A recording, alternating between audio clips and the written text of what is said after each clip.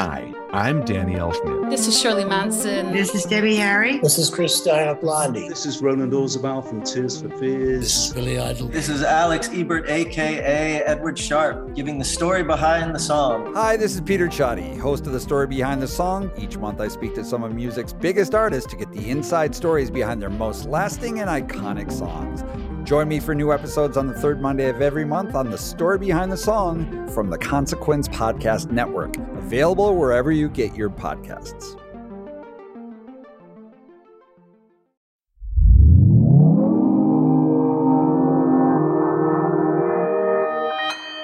Consequence Podcast Network.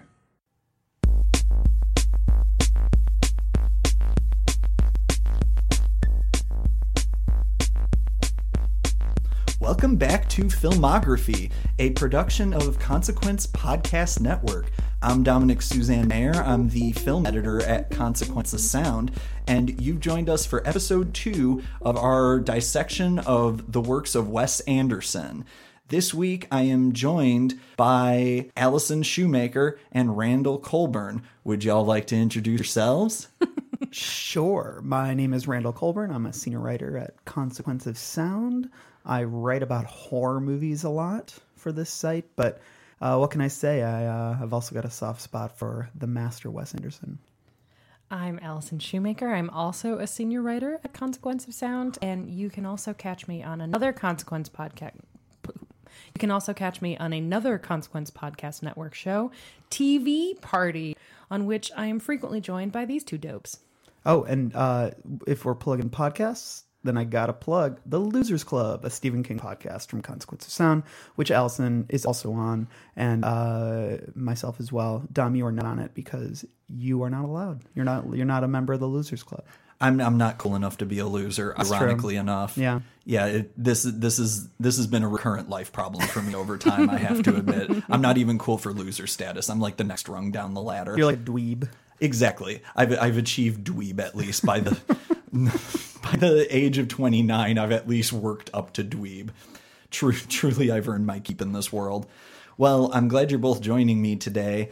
And before we get into the meat of our conversation, I just want to remind everybody listening at home or wherever it is that you're listening to Filmography right now to please download and leave us a rating on iTunes and Podchaser. Both of those help us invaluably. You can reach out to me personally on Twitter at @DSuzanne-Mayer, and you can also agree with me about the show. And if you want to yell at me about the show, you can do that someplace else.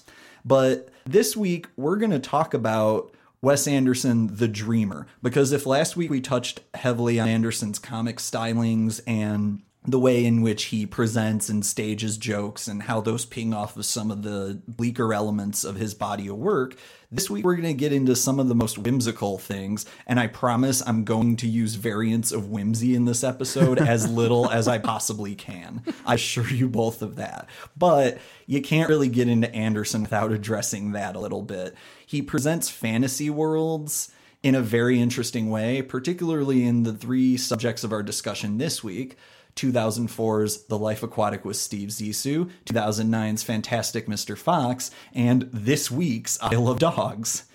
One of the really curious things about Anderson, particularly as his body of work has gone on, has been the ways in which he increasingly makes fantasy play off the harshness of reality in a lot of his work, because you've gotten away from the relative realism of films like Bottle Rocket and Rushmore, and by the time he reaches The Life Aquatic, he's now building surrealist worlds and making faux biopics about what he imagines Jacques Cousteau was like.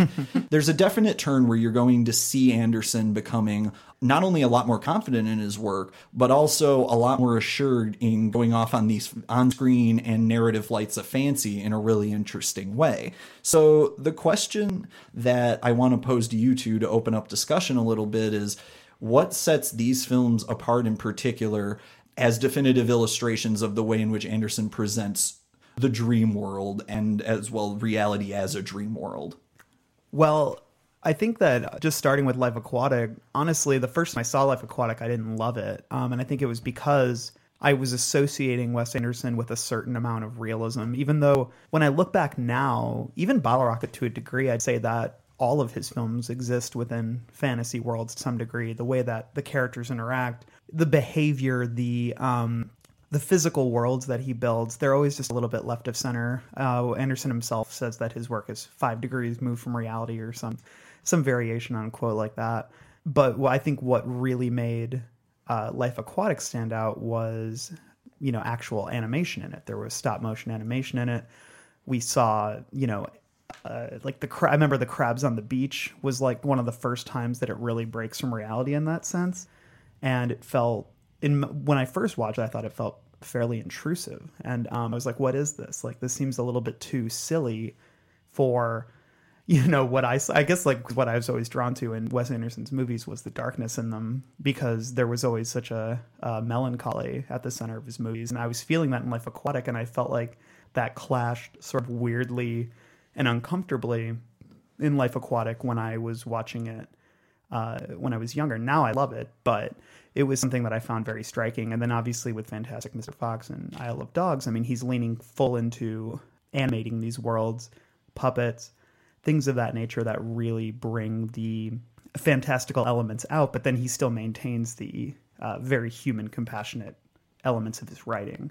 So yeah, I mean, he's really sort of taking the visual sort of flair that he had in his early movies and almost, taking it to the nth degree by incorporating the animation. So yeah, I think that there's something similar that happens in the way that he approaches fact in these films, in that the Isle of Dogs and Fantastic Mr. Fox do one sort of similar thing.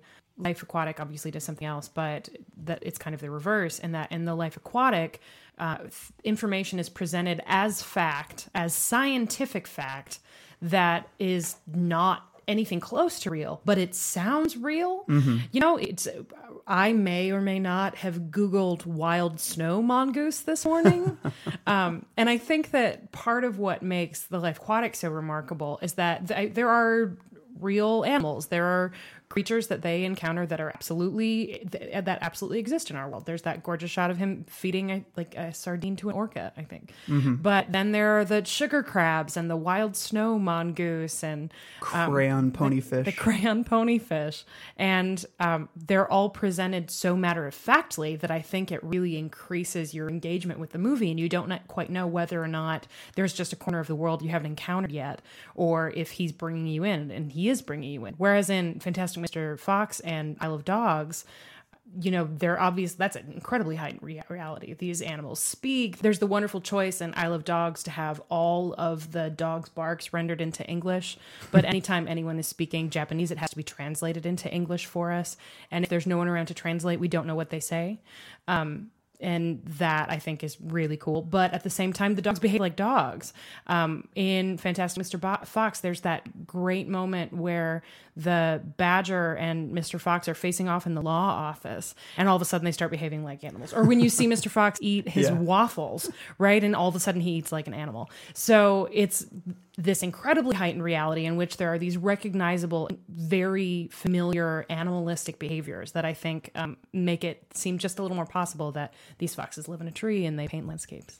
I love that. And I think that's a really good way into talking about the films of the week, starting with, to circle back around, Life Aquatic, because I think that point about heightened reality really adds something to the film.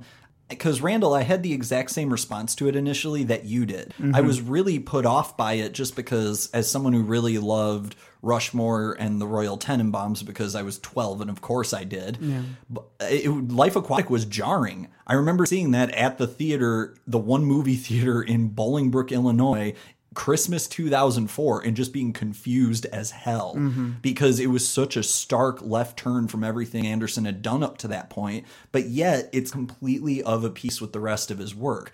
Because I think more than anything, one of the great themes you can draw out of all of Anderson's work to date is the failures of best laid plans and the ways in which the ways we imagine our lives are going to work out collapse and mutate and change with time.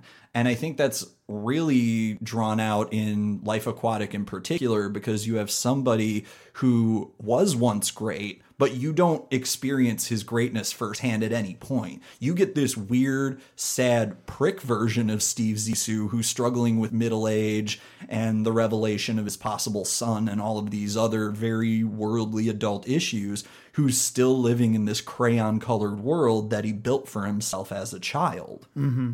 Mm-hmm. And I think that when you have these little moments, like especially... So when you see Klaus's nephew near the end of the film trying to kindly take care of Steve Zissou, it's this reminder like Zissou doesn't know how to function in either world because he doesn't know how to be a functional adult, as the movie draws into pretty sharp relief early and often. But he also has lost something childlike within himself that he's really coming to grips with throughout the film. Yeah, I think there's this wonderful moment when Steve is giving Owen Wilson a tour. I never know whether I should call him Ned or Kingsley. Let's say Ned. When he's giving Ned a tour of the boat, and he's going room by room, and you're seeing all of these surrealistic moments, that cats everywhere, and all the scientific experiments, but the kitchen is where they have the high-tech equipment, all of that. But they get to the bottom of the boat, and he says, "This is the observation pod. I actually thought it up in a dream." Yeah. And you get this tiny glimpse of what a brilliant mind he must have been, and how he could have captured the imaginations of children all over the world. And then there's this sour, sad, frustrated, confused man who still is able to remember that part of himself that thought up that beautiful little observation pod in a dream, which obviously then comes back in such an incredible way during the funeral scene. But then you also, in that same scene, there's so much character that's built, not only in that moment when you see the imaginative side of him, but then Ned asks at the end of the scene, "So whatever happened with Jacqueline?" And he just goes, and then Steve just says, "Well, she never really loved me," and that's like years and years worth of like emotional turmoil, probably like bottled up into one line, which is what I've always loved about Wes Anderson, is I felt like he's able to take revelations that would otherwise need a 15-minute long scene to emerge from a character, and he can somehow make it come out in one line that says so much. Mm-hmm. And this film has a few moments like that where this kind of petulant, childish vulnerability worms its way out of him. Like there's the sequence after he breaks into Jane's room on the Belafonte. Bill Murray ends with this really understated, lovely, aching line reading of, "Please don't make fun of me. I just wanted to flirt with you." Yeah, I love and that it's, line. I mean, he's a shit. And Zissou is an absolute shit, which I think is something really important to keep in mind in talking about it. He's a shit who earns a lot of empathy by the end, but he's really not a kind man. Well, and the line that comes after that is, "I'll send an intern to fix the door," right? Which is the perfect like Zissou capper, that he just thinks, what's going to solve this problem is I'll just get an intern to do it, as opposed to actually reckoning with why it is that she might be upset with him. Well, and I think it returns to that throughout the film, where it's other people suffering the consequences of Steve careening through life, which in its own way is a very, very childhood Arrested Development vision of the world, right? Because a lot of kids, like, part of the reason kids are generally terrible is because kids think that nobody exists but them. Like, the inner lives of other people are not generally something that rates with you until you like achieve a certain maturity at a later age and you realize, hey, everything I do affects the people around me. And that's kind of one of those moments of maturity that's a milestone for most people. And it's something that Life Aquatic frequently seems to argue Steve hasn't achieved as of middle age in a lot of crucial ways. Yeah. Mm-hmm. Well, I love what you said about the world remaining whimsical and bright and sort of candy colored, while he has, curdled in so many ways.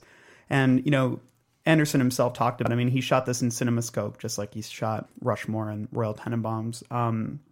But he also was shooting some of the old film sequences in Ektachrome, reversal stock. And that's how you get that sort of grainy, high contrast, kind of look. But he was so taken with that he was using that later in the film as well. He wanted to do it because what he was getting from that was sort of that warm, dulled yellow kind of color, which very much to me strikes me as, kind of like a lazy sunny day. And I think that he wanted that kind of warmth and that kind of off-kilter, like left of center look to the movie because he wanted that to permeate, and then Steve to be the sort of, existing within that. But then later, like, he was shooting in different colors, like when it gets darker. I mean, when the pirates take the boat, he shoots it in blue, So it's, I feel like the color really pops, and I feel like that's why, the red caps have become so iconic and everything, and the yellow and all, just everything about the movie really, the colors are so bright, like even more so, I think, than in the other movies. And especially because the stock that it was filmed on, I think, really enhances it to a degree. Well, absolutely. And I mean, the red caps are straight out of the Jacques Cousteau playbook, granted. But I think a lot of those stylistic touches that have really endured over time, I mean, I feel like at times, so let me talk about another Consequence of Sound pet interest for a minute, but in the same way that Twin Peaks is often misunderstood as like this quirky, eccentric, goofy, off-the-wall show, when in reality it's this deeply tragic and felt series. I feel like Life Aquatic gets written off for the twee and quirk and color of it a lot, when in reality I think this might be Anderson's most achingly sad film a lot of the time. Because so if we're talking about Anderson in context of dreams this week, Life Aquatic is all about the failure of dreams. And I mentioned the failure of plans earlier, but it's very much about that feeling of achieving a certain age and realizing your life is not what you wanted it to be on a very broad emotional level. It's also about artistic failure. There's one of the scenes that always gets me is when they're all crowded around on Pescespada Island watching one of the old Zissou adventures from what looks like at least 20, 30 years prior.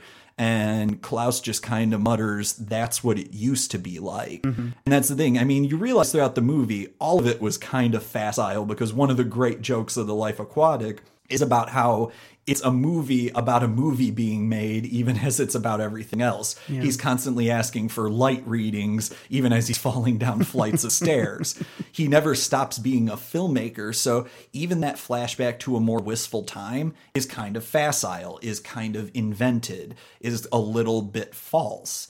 And in a lot of ways, it's a movie about a guy who spent his whole life trying to construct some kind of fantasy dream adventure for himself, and then watching it kind of cave in around him. Yeah, and I think that what's really neat is, I was reading some interviews, and The Guardian was writing about Life Aquatic, and they just, I love the phrasing they used here.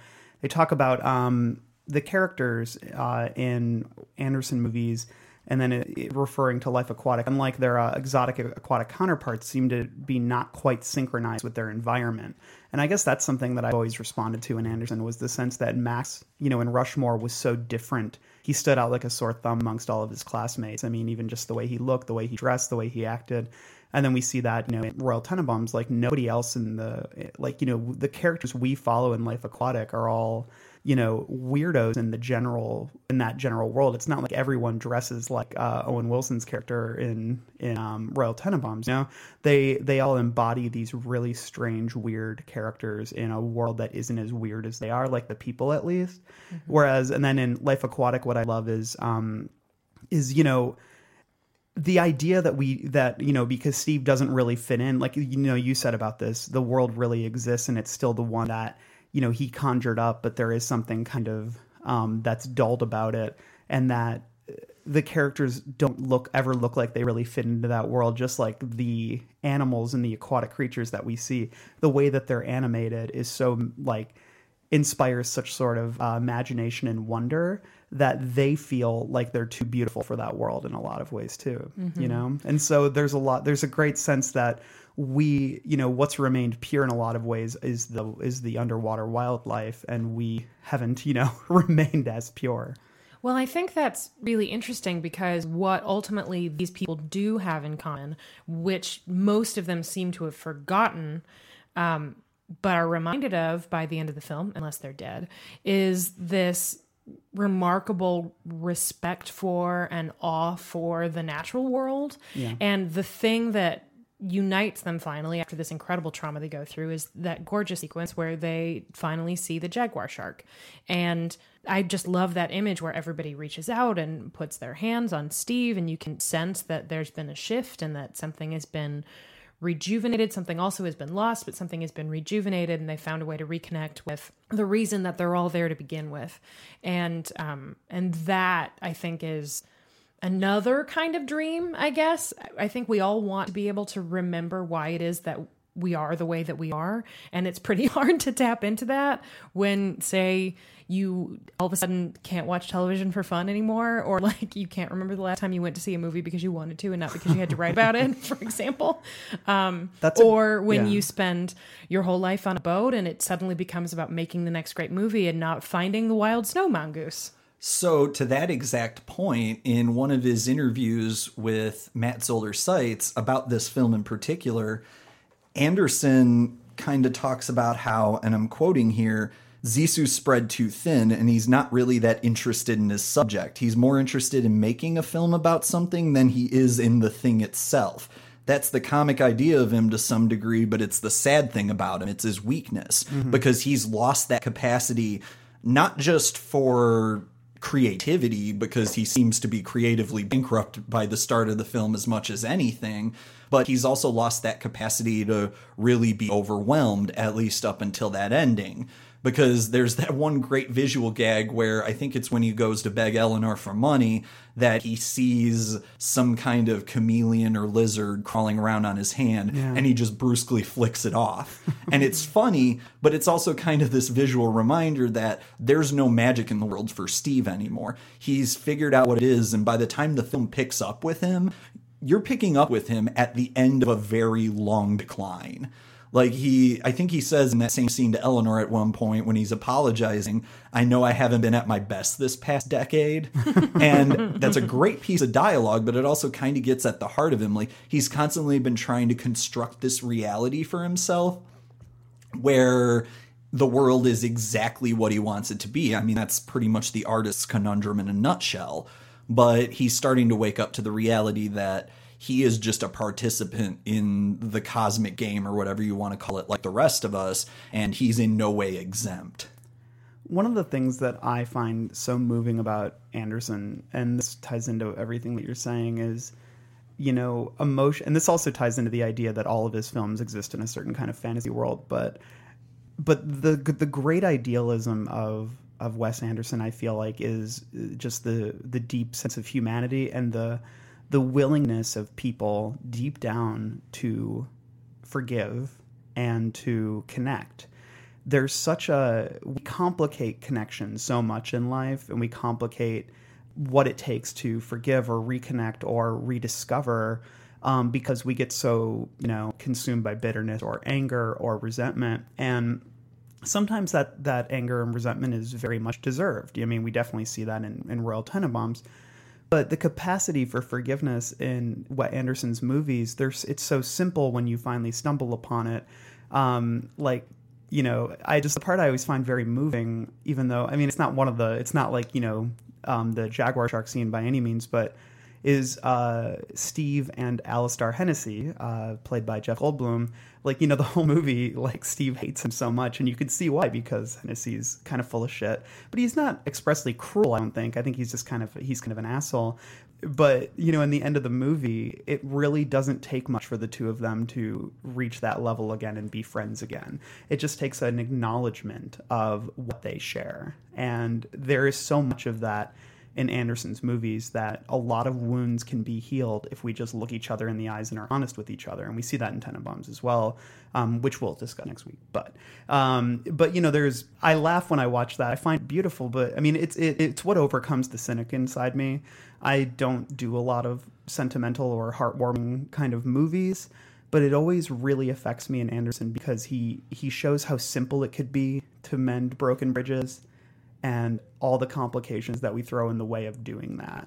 And his characters tend to do it in the end, and I find that really beautiful that they're able to do it. I mean, I look at Rushmore, and one of the scenes that's always made me cry in Rushmore was when he gives them the pins, and he's like, do you want punctuality or do you want attendance, And that's the simple gesture. That's all it takes to mend that friendship, is just reach out and do something kind. So, and I love that about, Steve has built up so many walls throughout his life that he's alienated everybody, but bringing them all back in the end isn't really hard. It just takes that sense of perspective because, when he sees the jaguar shark in the end, I think, I don't know, maybe you guys disagree with me, but I've always seen there being a lot of different layers to the "I wonder if he remembers me" line. And I guess like I read a piece recently where that line was interpreted as the things that I've built up in my head, because the jaguar shark represents the bitterness and the anger that he's developed at his own career and the things that have taken everything away from him. But then when he sees the jaguar shark, it's like, I wonder if it remembers me, and he remembers how small he is in the grand sort of part of the world, and that all we have is what we have around us. And the things that we obsess over don't obsess over us. And that to me is like a very powerful, and that's sort of the revelation he needs to sort of reach out to those who are within his reach. So I feel similarly about the line that gets me, that I feel like is sort of similarly vast, is do you ever wish you could breathe underwater? Oh, yeah. Where it's this simple question where, of course, the answer is yes, but knowing that there's someone out there that wishes that, because you don't ask the question if you don't wish it, right? Bridges this enormous gap, both of space and of time, of decades, that I think is, I just think that is incredibly sad and profound and beautiful. And also really cool, because who doesn't wish I wish I could breathe underwater. Like right now, I wish I could breathe underwater. That'd be sweet. Well, and they even get that little moment of sharing that oneness that you're driving at, and then a fucking helicopter crashes. But, for a second, it's beautiful. Yeah. And I actually think, so this point that you're both making about interconnection and about spanning distances of all literal and metaphorical kinds, that's a great way into Fantastic Mr. Fox, because Fantastic Mr. Fox is about a guy who almost destroys his whole ecosystem through hubris and then only barely pulls himself back from the brink. So if you want to talk about literal distance, he ends up displacing an entire natural ecosystem and driving Michael Gambon to madness by the end of the film.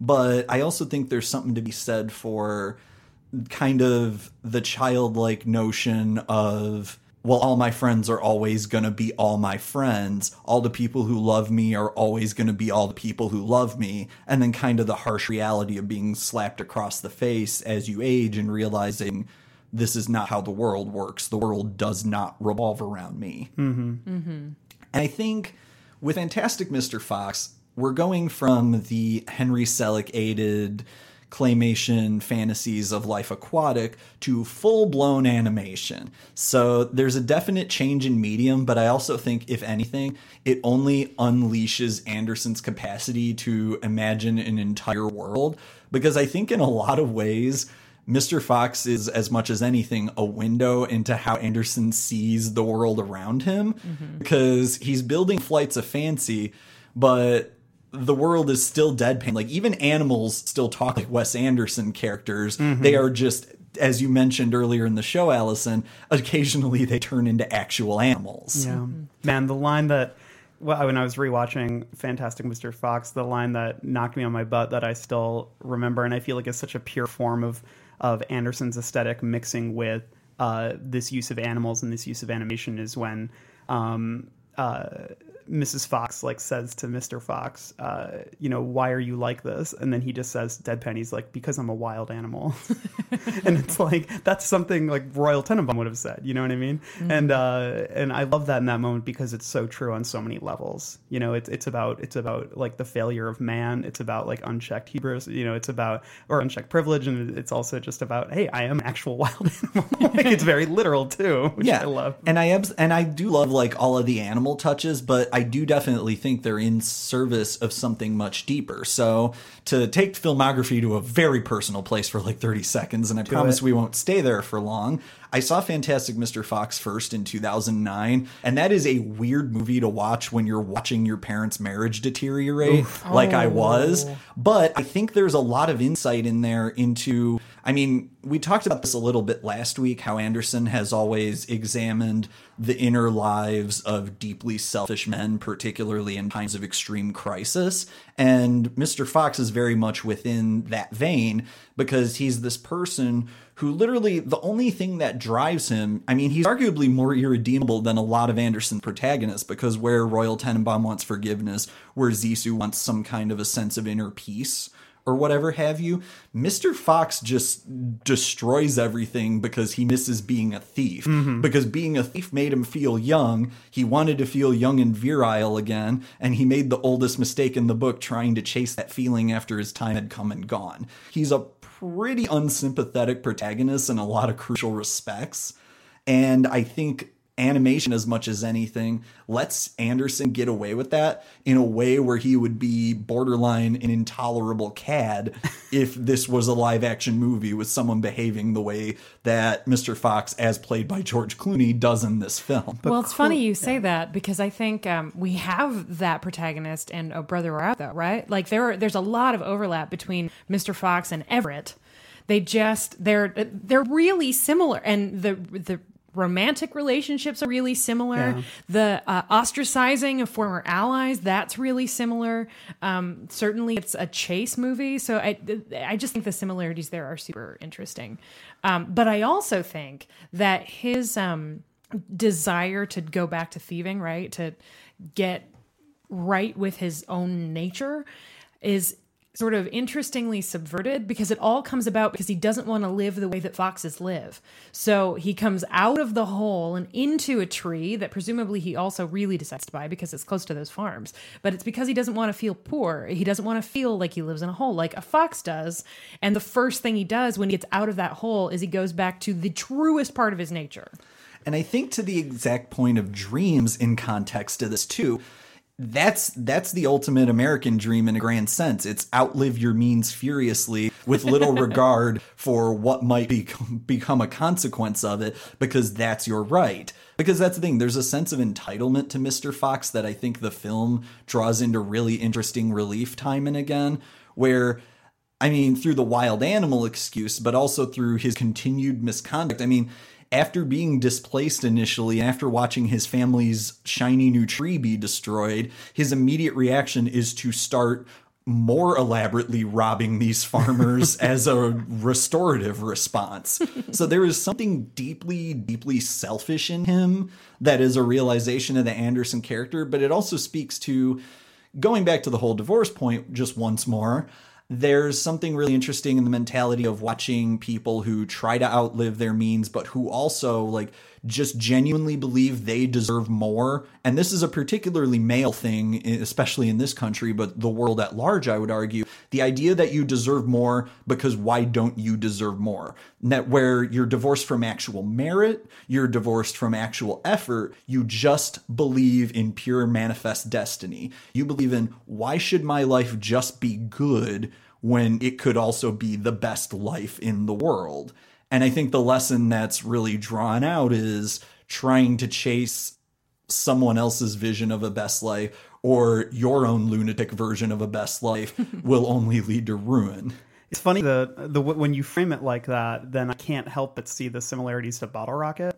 Because one of the things I've always loved about Bottle Rocket was Dignan's insistence that he is a criminal when he's like really bad at it, and the way that Anthony just sort of goes along with it because he just wants to be a good friend, and but that whole concept of I deserve to, it's like leaning into an identity that isn't quite you anymore, but it's something that you aspire, that you think that you want, that's kind of what you've been conditioned to want, and that's sort of why I've always, as much as I love Anthony and Bottle Rocket, like Dignan to me is always sort of the standout character because he wants so badly to be something that he will never be.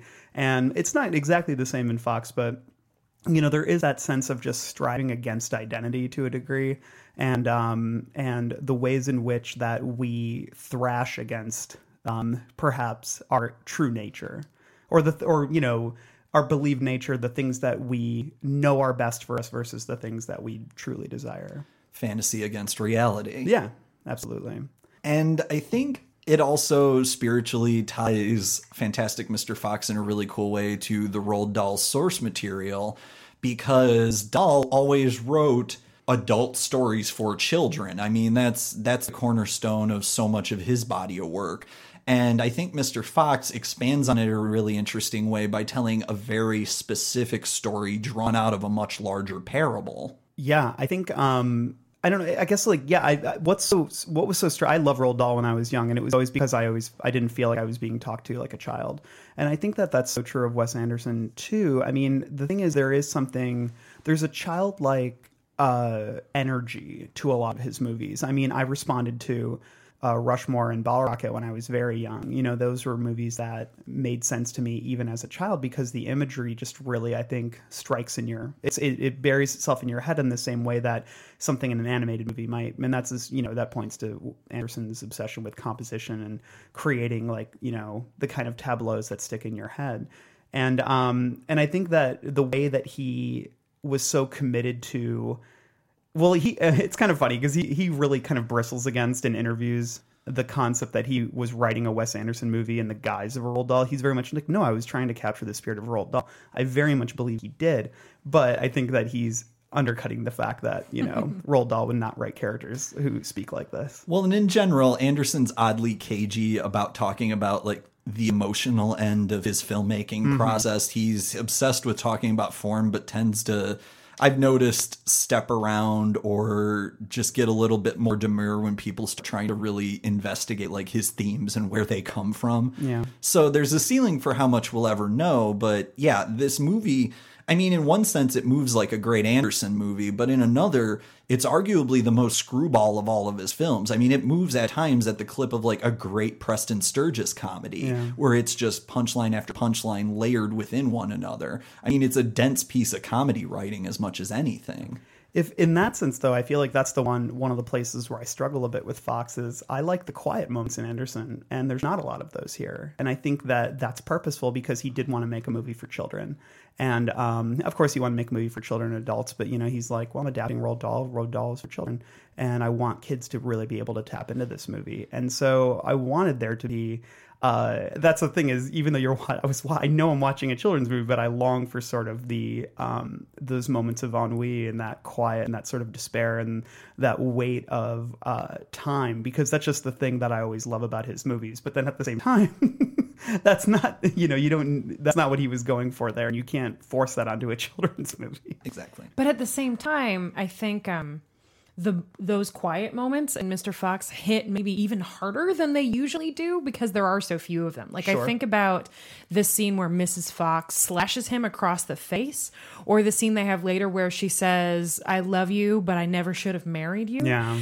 Those are, God, they just hit really, really hard. They do, because I think going back to it as kind of a parable for male hubris, but hubris in general, there's a real pain and poignance to that scene where she looks him in the eye and goes, we all die unless you change. Yeah. Because it's the idea the world was fine until you ruined it. Mm-hmm. And there's something really harsh about, in life, kind of realizing that you have the power to ruin someone else's life in a broad sense, but also in context in this film in particular, that you will destroy someone's life for no better reason than because you were mildly dissatisfied. Mm-hmm. Not to tag on Twin Peaks again, but it's sort of the inverse of change your hearts or die, which is kind of lovely. Yeah. I don't know how many things David Lynch and Wes Anderson have in common, but that seems to be one of them.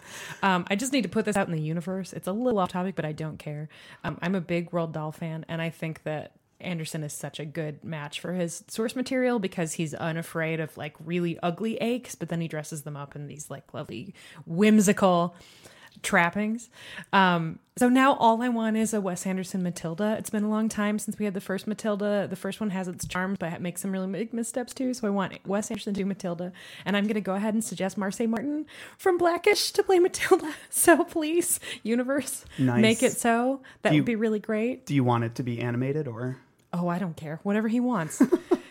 He's the dreamer. Well, and I think that, and I love the way that Anderson works with children too when he does. And I feel like Ash might be one of my favorite Wes Anderson characters because he captures sort of the tortured, self-obsessed teen so well. God, the line that just slayed me when Agnes is talking to Christopherson during the science lab, and then she's like, "You're supposed to be my partner," and she's like, "I am," and he's like, "No, you've betrayed me."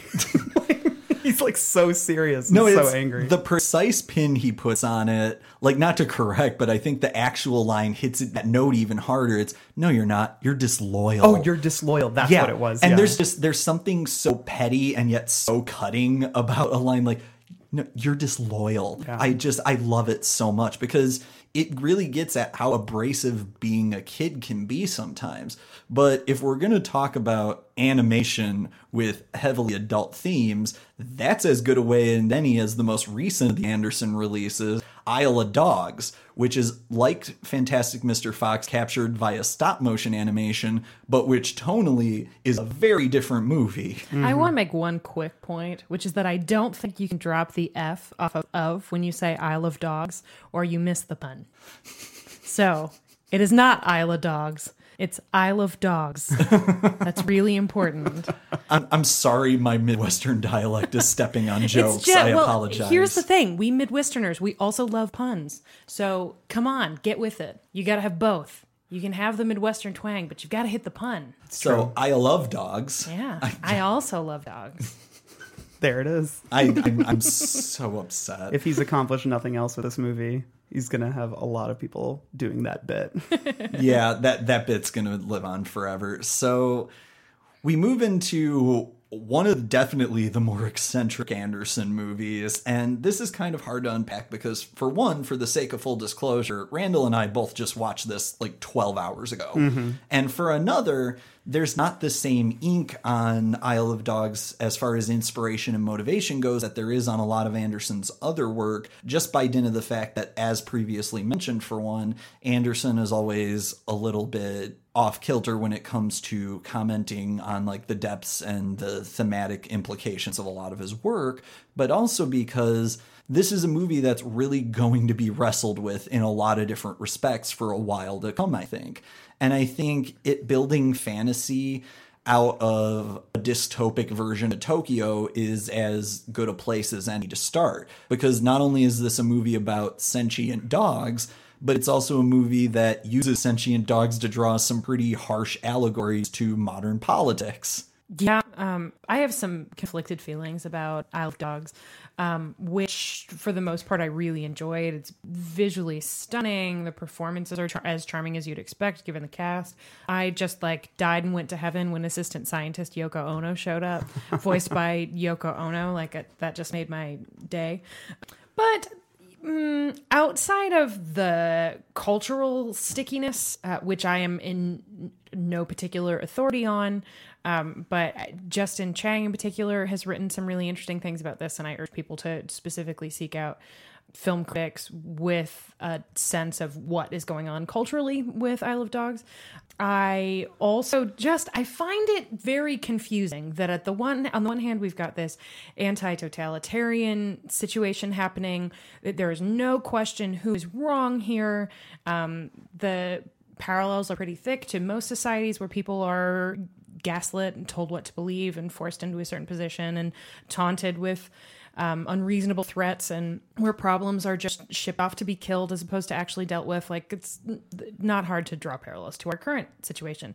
But at the same time, it's about a group of dogs where the one who wants to be free gets his happy ending when he has a master. And that just, it's the happy ending because it's a dog movie and he's, again, obeying his true nature, right? As opposed to rejecting it. But it's very odd to have things come out of the mouth of Bryan Cranston's character, Chief, and that are along the lines of, no master commands me, I don't bark because you tell me to bark, I don't fetch, I bite.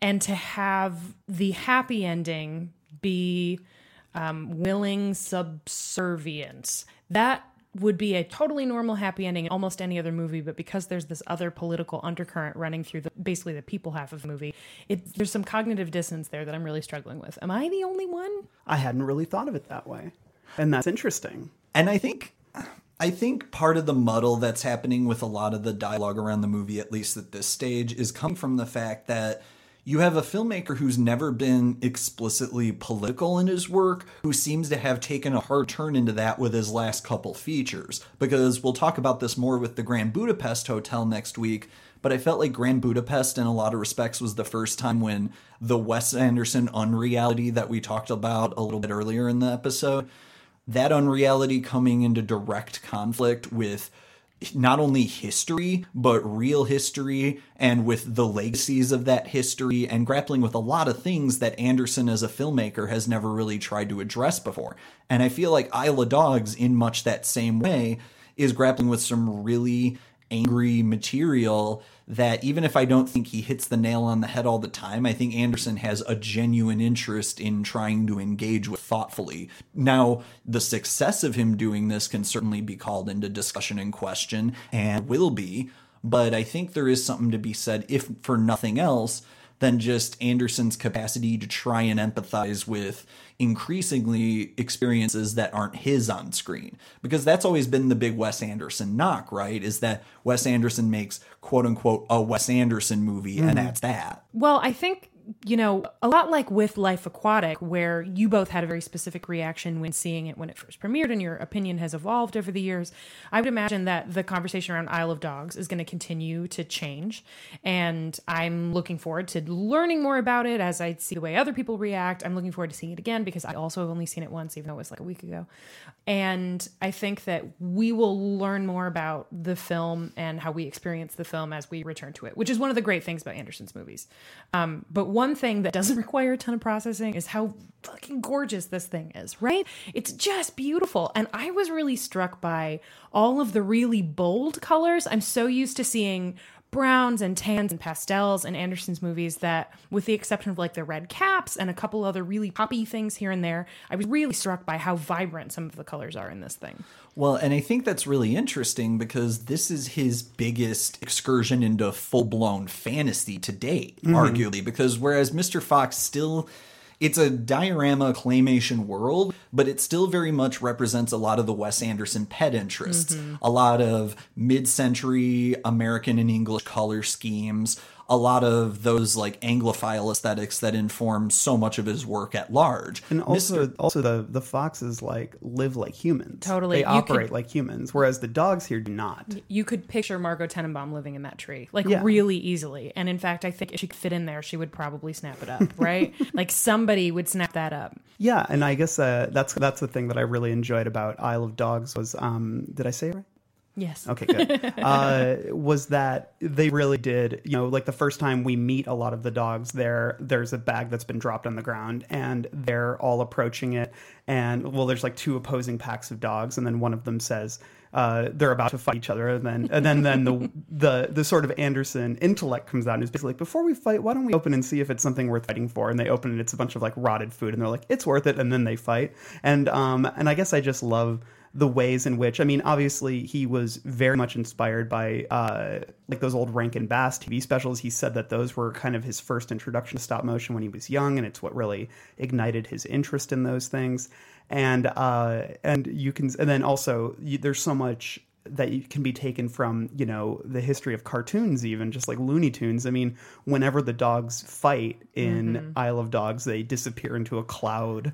And it just, the limbs keep popping out as like boom, snap, bow, bow, you know? Well, and in the last episode, I talked a little bit about how often Anderson has talked about Peanuts and Charles Schulz as being a huge influence on his work. And I think you see that a lot of the time here, especially in how he imagines human-dog relationships and a lot of the winking references made to those throughout. It's very Peanuts, because it's a cartoon with echoes of absolute realistic sadness popping up through it.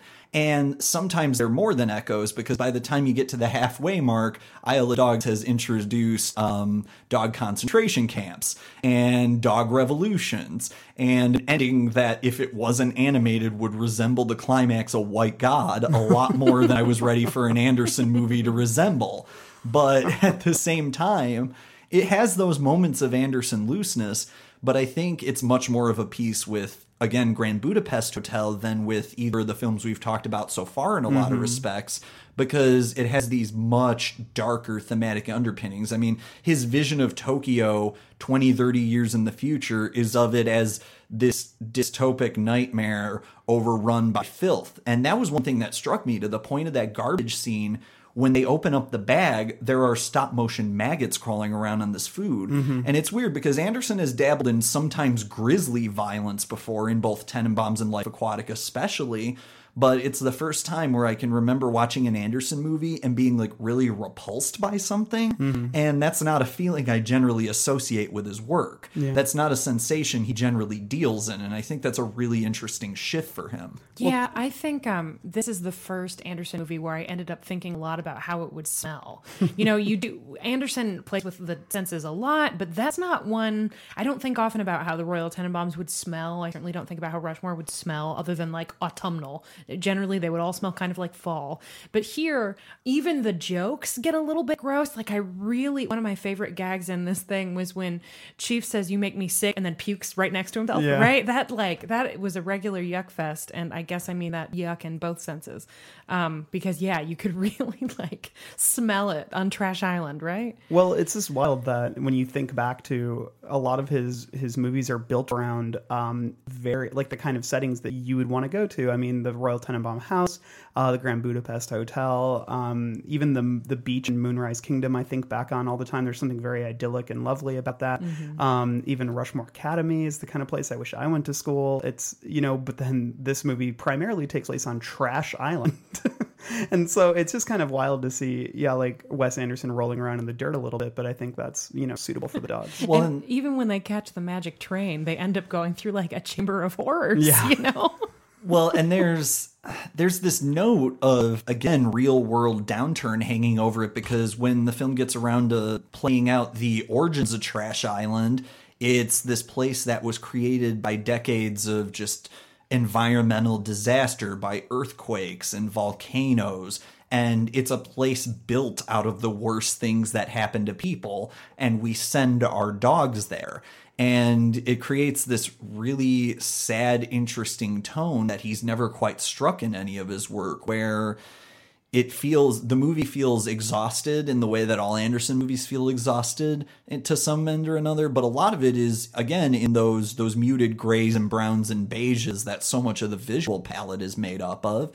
But also in the fact that it feels sparse. It feels open, and I think even more so, it feels empty in a way that I don't know Anderson's movies have ever felt. Because one of the Wes Anderson hallmarks is movement, life, things to pick out of every single frame, meticulous mise-en-scène. And then you have this movie here full of these broad, open, hopeless spaces. You still get some of it whenever we're hanging out with one of the humans, right? I think about all the cat decor. I think about Tracy Walker's investigative board.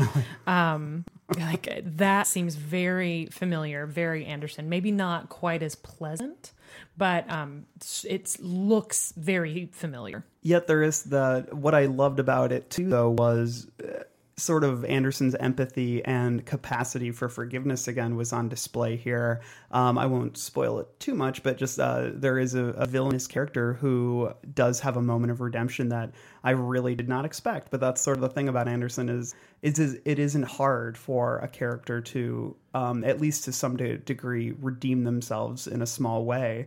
But having said that, it's only in the last two movies, I feel like, where Anderson has had characters who were explicitly evil, and because in a lot of his earlier movies, even I always go to Magnus and Rushmore because he's the typical school bully, but then there's such a lovely turn that he has when all he wanted to do was be in one of Max's plays. I always wanted to be in one of your plays.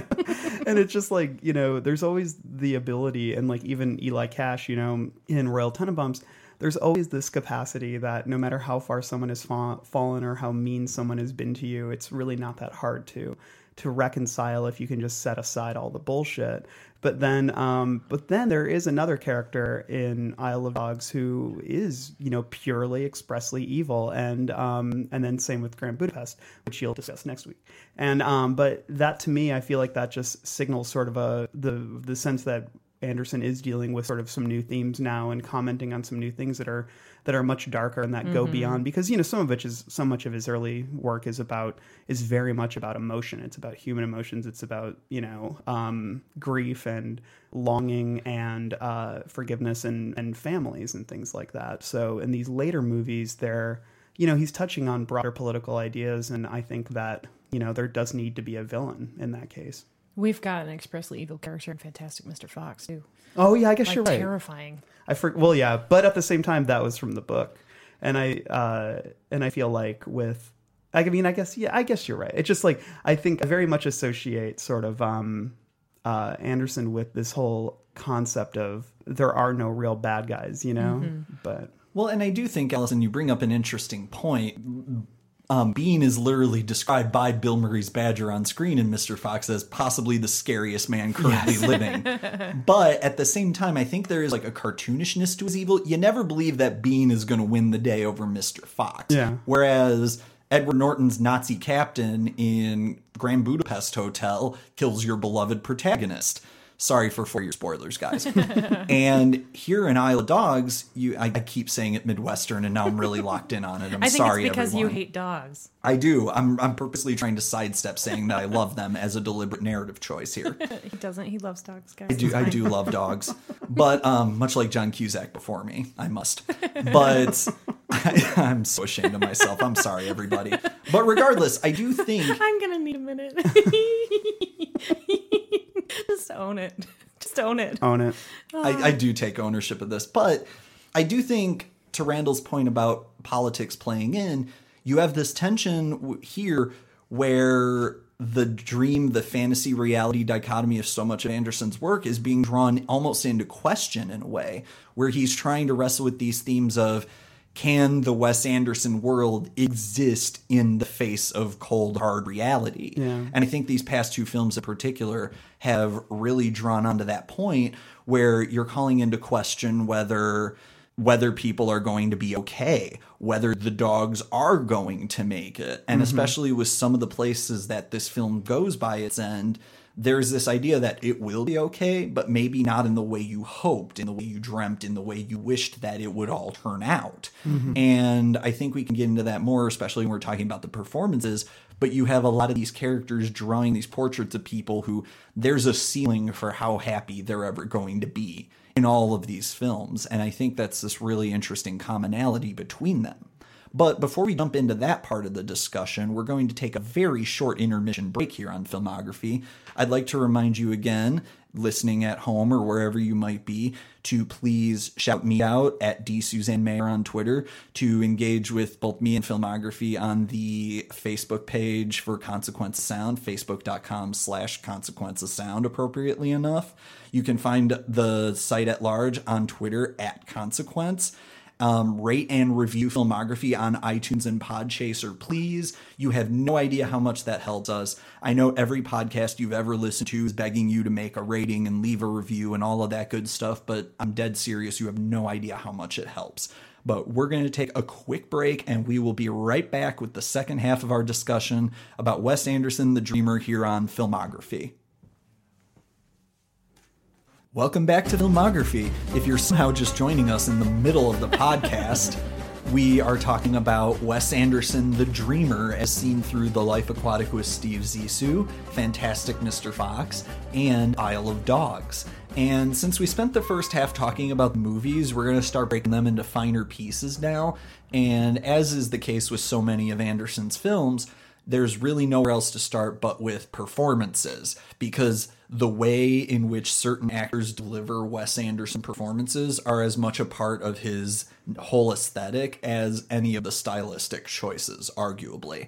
And to start, I mean, if we've been talking about Life Aquatic a bunch, I feel like we'd be remiss not to jump right into the pool. Kill me. I should be taken out back and excommunicated. So, but I feel like we have to talk about Bill Murray to start, and his performance as Steve Zissou in particular, because while he pops up in both of the animated features we've been talking about, Zissou is one of the most memorable Anderson performances, period, I would argue. And he's a fine illustration, as much as any other Anderson performance, of the Wes Anderson character. Because Zissou is this interesting addition to his work in Rushmore and then his more minor work in Tenenbaums thereafter, where he was experimenting with this sort of sad-eyed delivery of jokes that has become a latter-day Bill Murray standard in a lot of respects. I mean, he's given more iterations of the Rushmore Lost in Translation performance in recent years than he's given as a comedian, like he was known for decades before that, which is a really interesting shift to begin with. But with Murray, in Life Aquatic in particular, you see him really draw out that dramatic end where he looks physically beaten down a lot of the film. And I think it's a really interesting choice for him to be this guy who looks like he's kind of sad-eyed shuffling around, to draw the Peanuts comparison again, like Charlie Brown. Zissou, in a lot of respects, is like an old, sad, bitter Charlie Brown, where he's just kind of perpetually stoned and trudging through his own life. Well, the best, I think, and then there's such a restraint, though, which is, I think, that's what really helped Bill Murray like enter into this period of his career, was that when he started doing dramatic work, he was like, I'm not gonna like cry and play roles where I'm like openly lamenting and weeping. He's able to summon and exude a sort of a really quiet, restrained melancholy. Like it's a sense of ennui more than it is like direct sadness. Like the world is falling down around him. And one of the best examples and one of my favorite moments in the entire movie is the way he processes his first conversation with Owen Wilson, with Ned. And, Ned approaches him and basically says, I may be your son. And I love that they talk around for a couple lines and then Steve Zissou is like, so we were saying that you're my son, right? And then, but then when he goes, can you excuse me for 1 second? And then just the way he walks, and then we'll talk about the music cue later, but the way that Life on Mars kind of swoops in, and just the fact that when he's just been, told this very life-changing, aggressive information, he just kind of very quietly excuses himself and goes and smokes a joint on the head of the boat and then just wanders back. And we don't see him react in any sort of outward way. But that to me is sort of, a very honest and very poignant sort of way of processing like really intense emotions.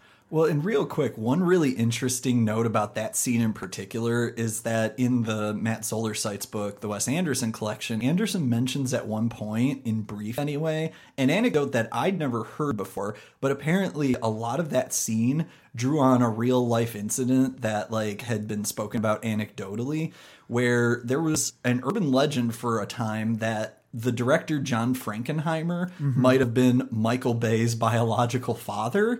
And I believe that was discredited, but Anderson said that exact scene was influenced in particular by an episode where the two of them had met at an awards show and just made non-committal conversation about it. Oh my God. So that's like, you're supposed to be my son, right? Was supposed to resemble like what would happen if a filmmaker happened upon someone else who might be his child that he never actually knew. Which is, if Life Aquatic is a movie about movies, that's the most Hollywood shit I've ever heard in my life.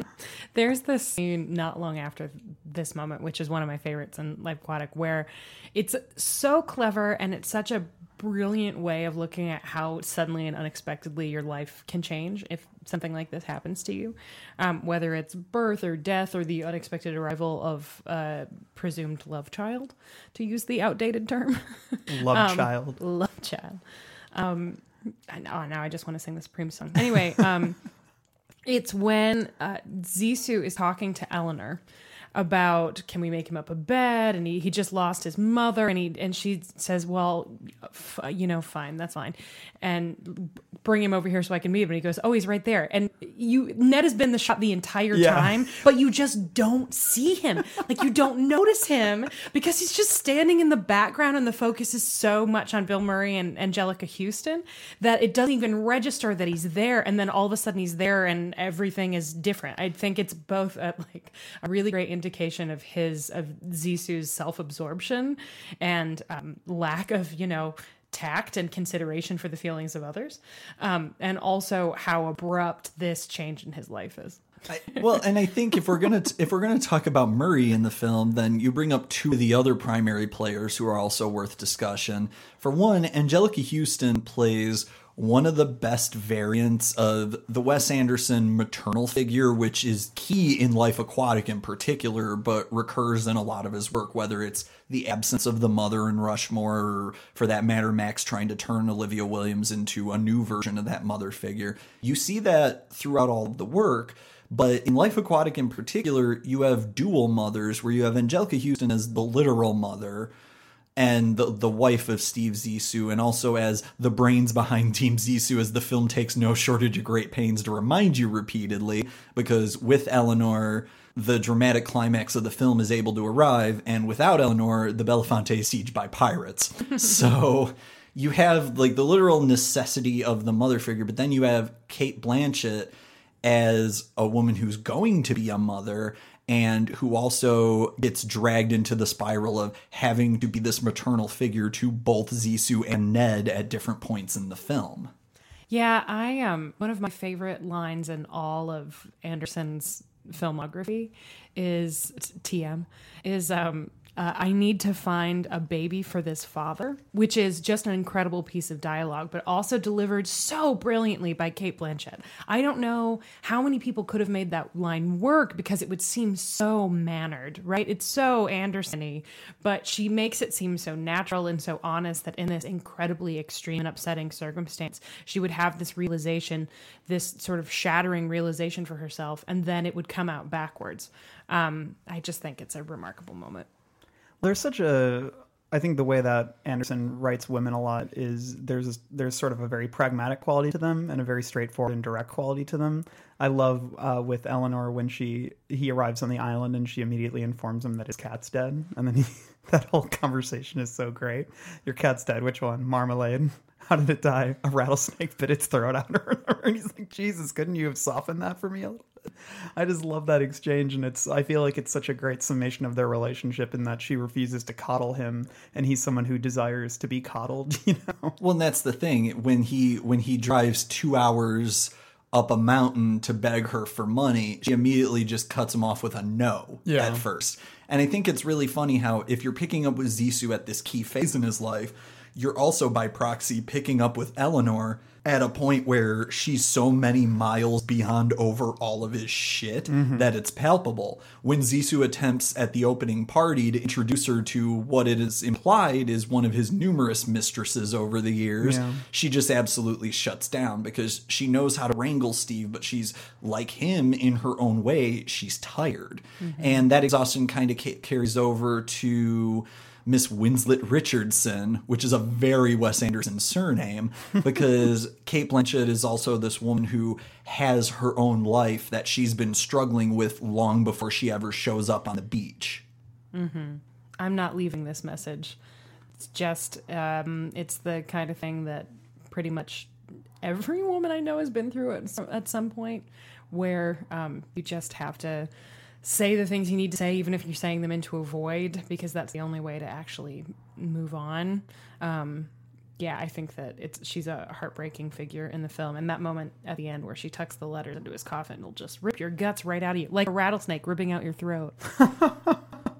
And I think that one of the things I love about the women too is that they have to serve, they're dealing with men children in a lot of ways. And I look at Klaus, and I think Klaus is a character I thought was almost too cartoony when I first watched the movie. But then the more I watched it, you see that there's this like a genuine, he has his own bitterness, because like he says, he's like this, that's how it used to be, and I think he's a lot like Steve in just the sense that he wants to be coddled. And I always find it funny, and this is what Anderson always does very well, but when grown men act like children, and just when Klaus is like, thanks a lot for not inviting me, or not choosing me. It's like those moments to me are, because even as adults we still feel that way, and it reminds me a lot of you're disloyal, from Fantastic Mr. Fox. And that's said by a child, but he would easily have an adult say that. And it's such a vulnerable moment when, even you mentioned this before, but when Steve says, don't make fun of me. I was just trying to flirt with you.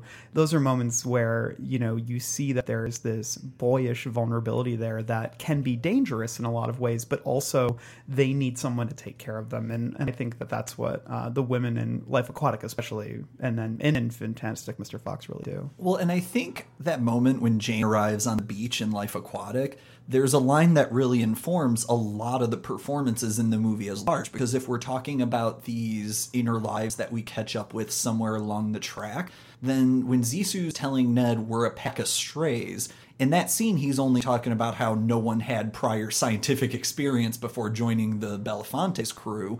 But you could also take it in a larger sense as kind of this nod to the fact none of these people belong where they are. Mm-hmm. They're just a cotillion of people who happen to collide into one another over time. The throwaway line, Klaus was a bus driver. Yeah. I've always found that hysterical, but it also really draws your attention to the fact Klaus doesn't belong anywhere. Jane sure as hell doesn't belong where she is. Zissou is coasting on Old Glory and doesn't really belong where he is. Eleanor leaves the film for an hour of it because she doesn't belong there anymore. And there's this sense of not belonging that informs all of the actors' work to some extent or another throughout. And there's such a sweetness, though, to the ensemble, the fact that they do all stick together, when the intern stays behind, and then... Steve's like, why are you still here? I thought you all quit. And he's like, I want to help you find the shark. And that's his only line in the movie, I think. Or he has maybe one other.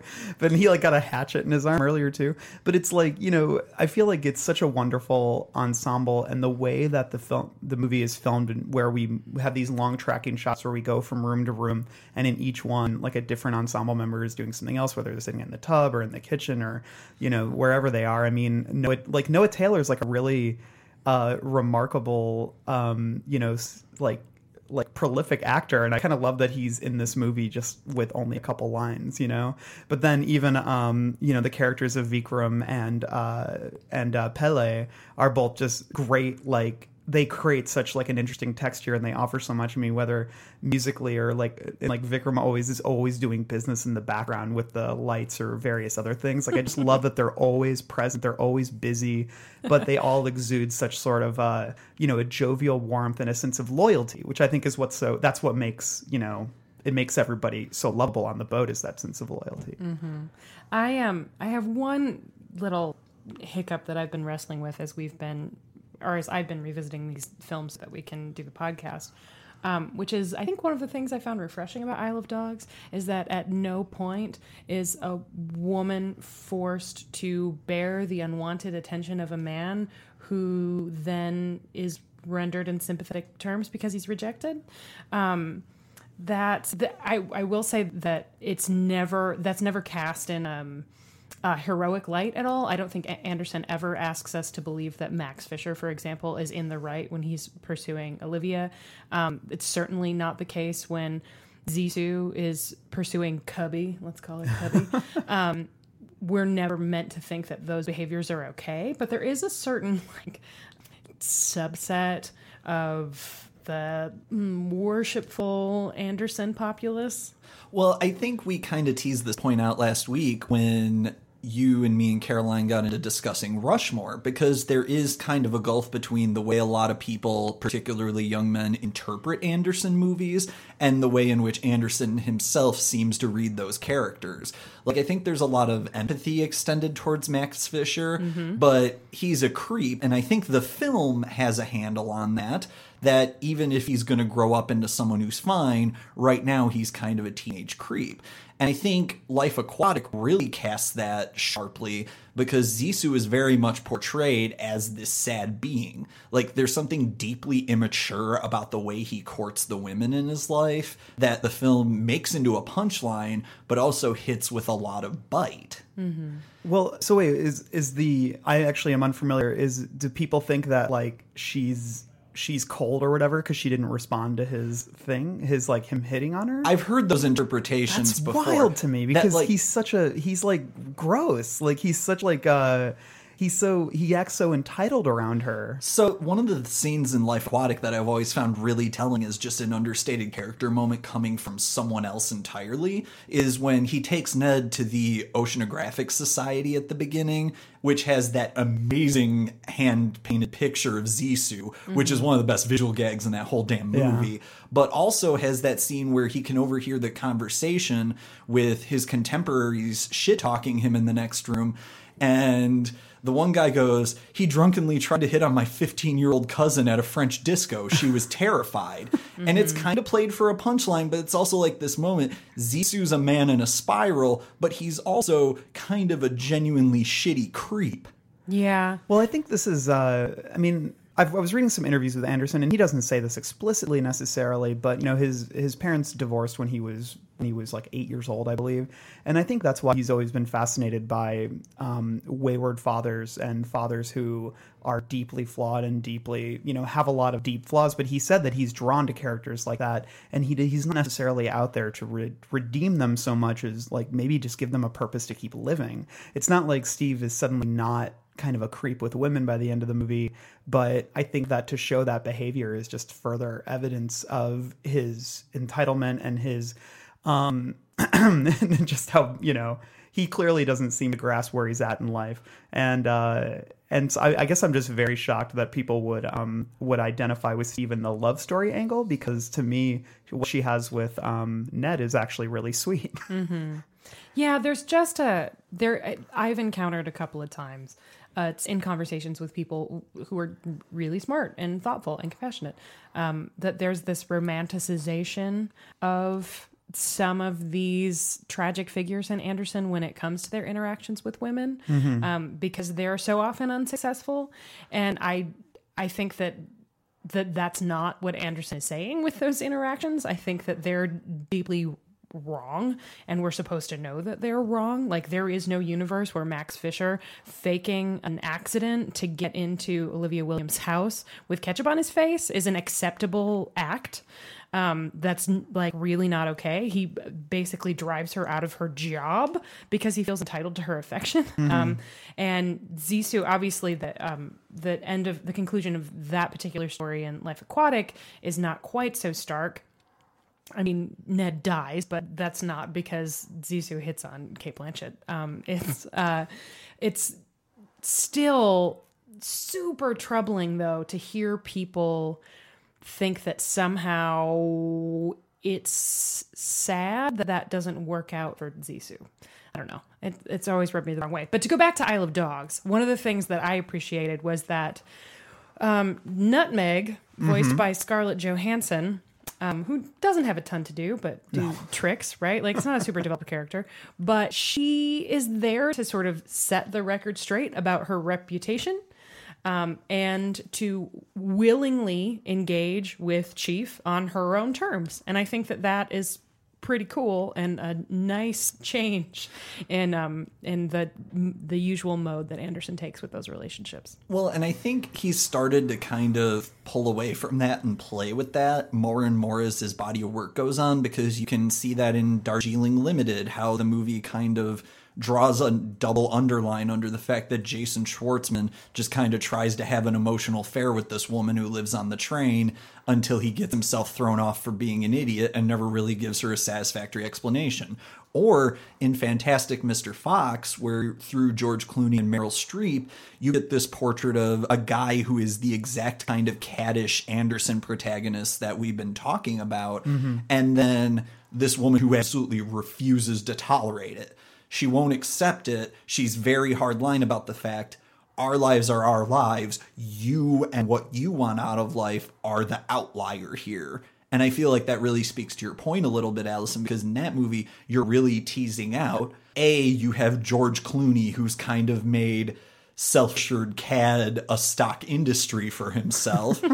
But then I think in Meryl Streep's really lovely, often understated line readings in Mr. Fox, you get the other half of that story, which is the wife who has lovingly suffered his shit for a lot of years by the time the film picks up. I love her character in Fox, and I feel like she really grounds the movie in a lot of ways because it's so chaotic, so otherwise, but I do love those characters. I mean, like for me, the relationship between Ash and Christopherson is like one of my favorite things.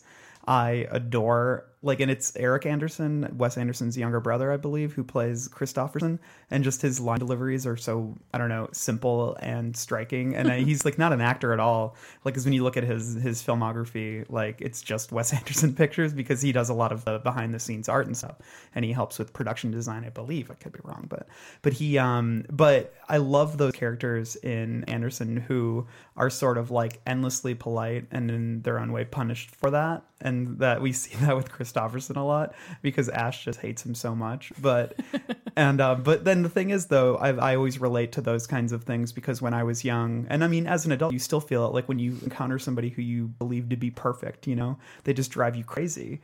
And I think that there's always the struggle. When you're a kid, you're allowed to be mad about that kind of thing. Well, allowed, quote unquote. But when you're an adult, you are very much not. You know, you do not express your jealousy or your bitterness towards those people, even though maybe a part of you wants to. Or at least it emerges in very different ways, and you just come off as meaner the older you get. Because when you're a kid, it's cataclysmic to have someone who is quote-unquote better than you. But by the time you're an adult, you just come off as petty, self-serving, whatever else have you. I mean, Zissou complaining about his movies not being as good as they were anymore, it sounds almost masturbatory when it's coming out of the mouth of a 50-year-old man as compared to this kid where it makes a little more rational sense. Can we talk about the moment where Steve Zissou pulls a gun on a reporter? Because I had forgotten that moment. Yeah. That's like, if there's a lot, obviously, in Anderson's films that we wouldn't call realistic. But if there's one bridge that I was like, nope, that's too far, I can't actually believe that that's real. If I was interviewing somebody and they pulled a gun on me, that would be it. I would leave. Like, that's the end of the line. And they're at sea and there are other complicating factors and she has things that she needs from this experience. And I get that. But yeah, I had forgotten that, Steve Zissou pulls a gun on a reporter. Well, and I think the film really draws that into relief around the time where even she seemed a little surprised that she's going to stay on the Belafonte after the initial mutiny of Anne-Marie and the interns. Like, everyone in that room between Jane, Steve, and Ned all seem surprised that Jane is actually going to stay. Well, and I think... So we've talked about 2/3 of kind of the dramatic triad at the center of Life Aquatic. So I think we have to hit the third, which is how lovely Owen Wilson is in the film as Ned, as kind of this hapless observer who ambles into and is eventually killed by a Wes Anderson story. Yeah. Yeah, I mean, it's nice to see it's a very understated role for Owen Wilson, and it's weird to say understated because I think part of his whole thing is that there's sort of a breezy, casual nature to it. But I mean, the thing about Owen Wilson as an actor is he can kind of, like, it's very easy to watch an Owen Wilson performance and tell that he's not really trying all that hard, and he doesn't need to try that hard to be fun because he has a very sort of affable nature that's sort of just intrinsic to the way he is. And I think that's one of the things that makes him so good in Wes Anderson movies. But also, you can always tell when he is really bringing it forward. And I think he always does when he's in a Wes Anderson film. But this is, I think, probably his best performance in a Wes Anderson film. And I think it's in a role that could otherwise be somewhat, dull. But there's such a boyishness to him. And like just even the moments when he asks if he can call Steve Dad, and then he's like, why don't you call me Steve Z? That fight that they have later when he's like, I let you call me Steve Z. Well, and then he has that really melancholic response to it, which is just, it doesn't mean the same thing. Yeah, it doesn't mean the same thing, Yeah. I still probably think that my favorite Owen Wilson Anderson performance is Bottle Rocket, but he's super good here. Actually, I take it back. You're right. It's just, there's something about Bottle Rocket that just breaks my heart. But he's really, really good here. His scenes with Cate Blanchett are really wonderful. that death scene is underplayed so well. Like another actor would just have pushed it a little bit too hard. There are great actors who probably would have pushed it a little bit too hard. But no, the way that the second he starts speaking, you know something is horribly, horribly wrong. But it's so casual, and we only really know for sure that that's what's happening is when the water rises above the lens and you see the blood in the water. So good. It's a gorgeous, upsetting shot, but he's just really terrific.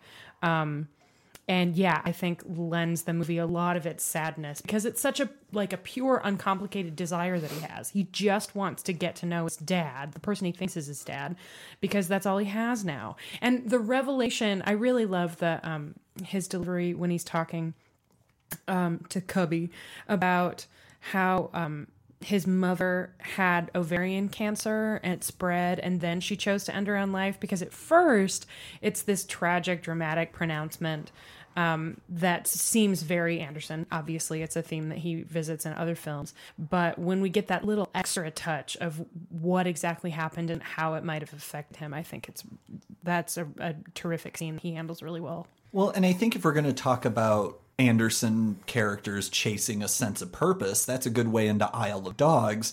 And what I would say is like the really standout pair of performances from that by Bryan Cranston and Koyu Rankin as Chief and Atari. Yeah. Because in very different respects, they're both hitting on that same theme. And even though they're split by everything from species to language, Chief and Atari are both these characters who are just trying to find, quote unquote, their place. Because for all of Chief's aggressive insistence in that Bryan Cranston bark that's becoming more and more inimitable by the year, all of his insistence that I bite and I'm a stray and all these things that he identifies as being, he's still very much searching for more than that. And you can kind of tell that yearning through so many of his early readings, even as he's trying to play the grizzled leader of the pack. Yeah. And I think too, there's such a great, it's not, I mean, obviously Cranston is incredible, but so much of Chief's character, I feel like, comes through in the animation. And I just love the moment when Atari is there and all the other dogs, like when he first arrives and the other dogs are so into him and they're following him. And then you look and Chief's like across the way and he's like just kind of peeking around like a pile of trash like at him and then trying to act like he doesn't care. And like moments like that, I think are just like really wonderful little indicators of character. And there's so much of that in Isle of Dogs. I was really struck if Mr. Fox is sort of a cousin to Everett from Oh Brother Where Art Thou, then I just think it's so wonderful that Chief is a reverse Walter White, right? Like Vince Gilligan's famous pronouncement that he wanted to take Mr. Chips and turn him into Scarface is the opposite here. We start with Scarface and he gets turned into Mr. Chips, right? Like it's just delightful. And listening to that sort of recognizable, I just kept waiting for Chief to say, I am the one who knocks. And watching all of that get stripped away as he starts to feel a kinship with this boy, as he starts to accept affection and love, as he starts to take satisfaction from the sense of belonging, I think is really great. And it's one of my favorite recent Cranston performances. Earlier in the show, we talked about the use of bilingual delivery or multilingual delivery rather in Isle of Dogs as like a key storytelling device. But I also think it's a really interesting performance exercise because both with Koyu Rankin as Atari and with Akira Takayama as Major Domo, you have these characters who you can't, at least us as a non-Japanese speaking assemblage of podcast co-hosts, we can't make out what's being driven at. So it's all through inflection and delivery and the impact of those line readings where you get a lot of the emotional core and a lot of the meaning out of the film. Yeah.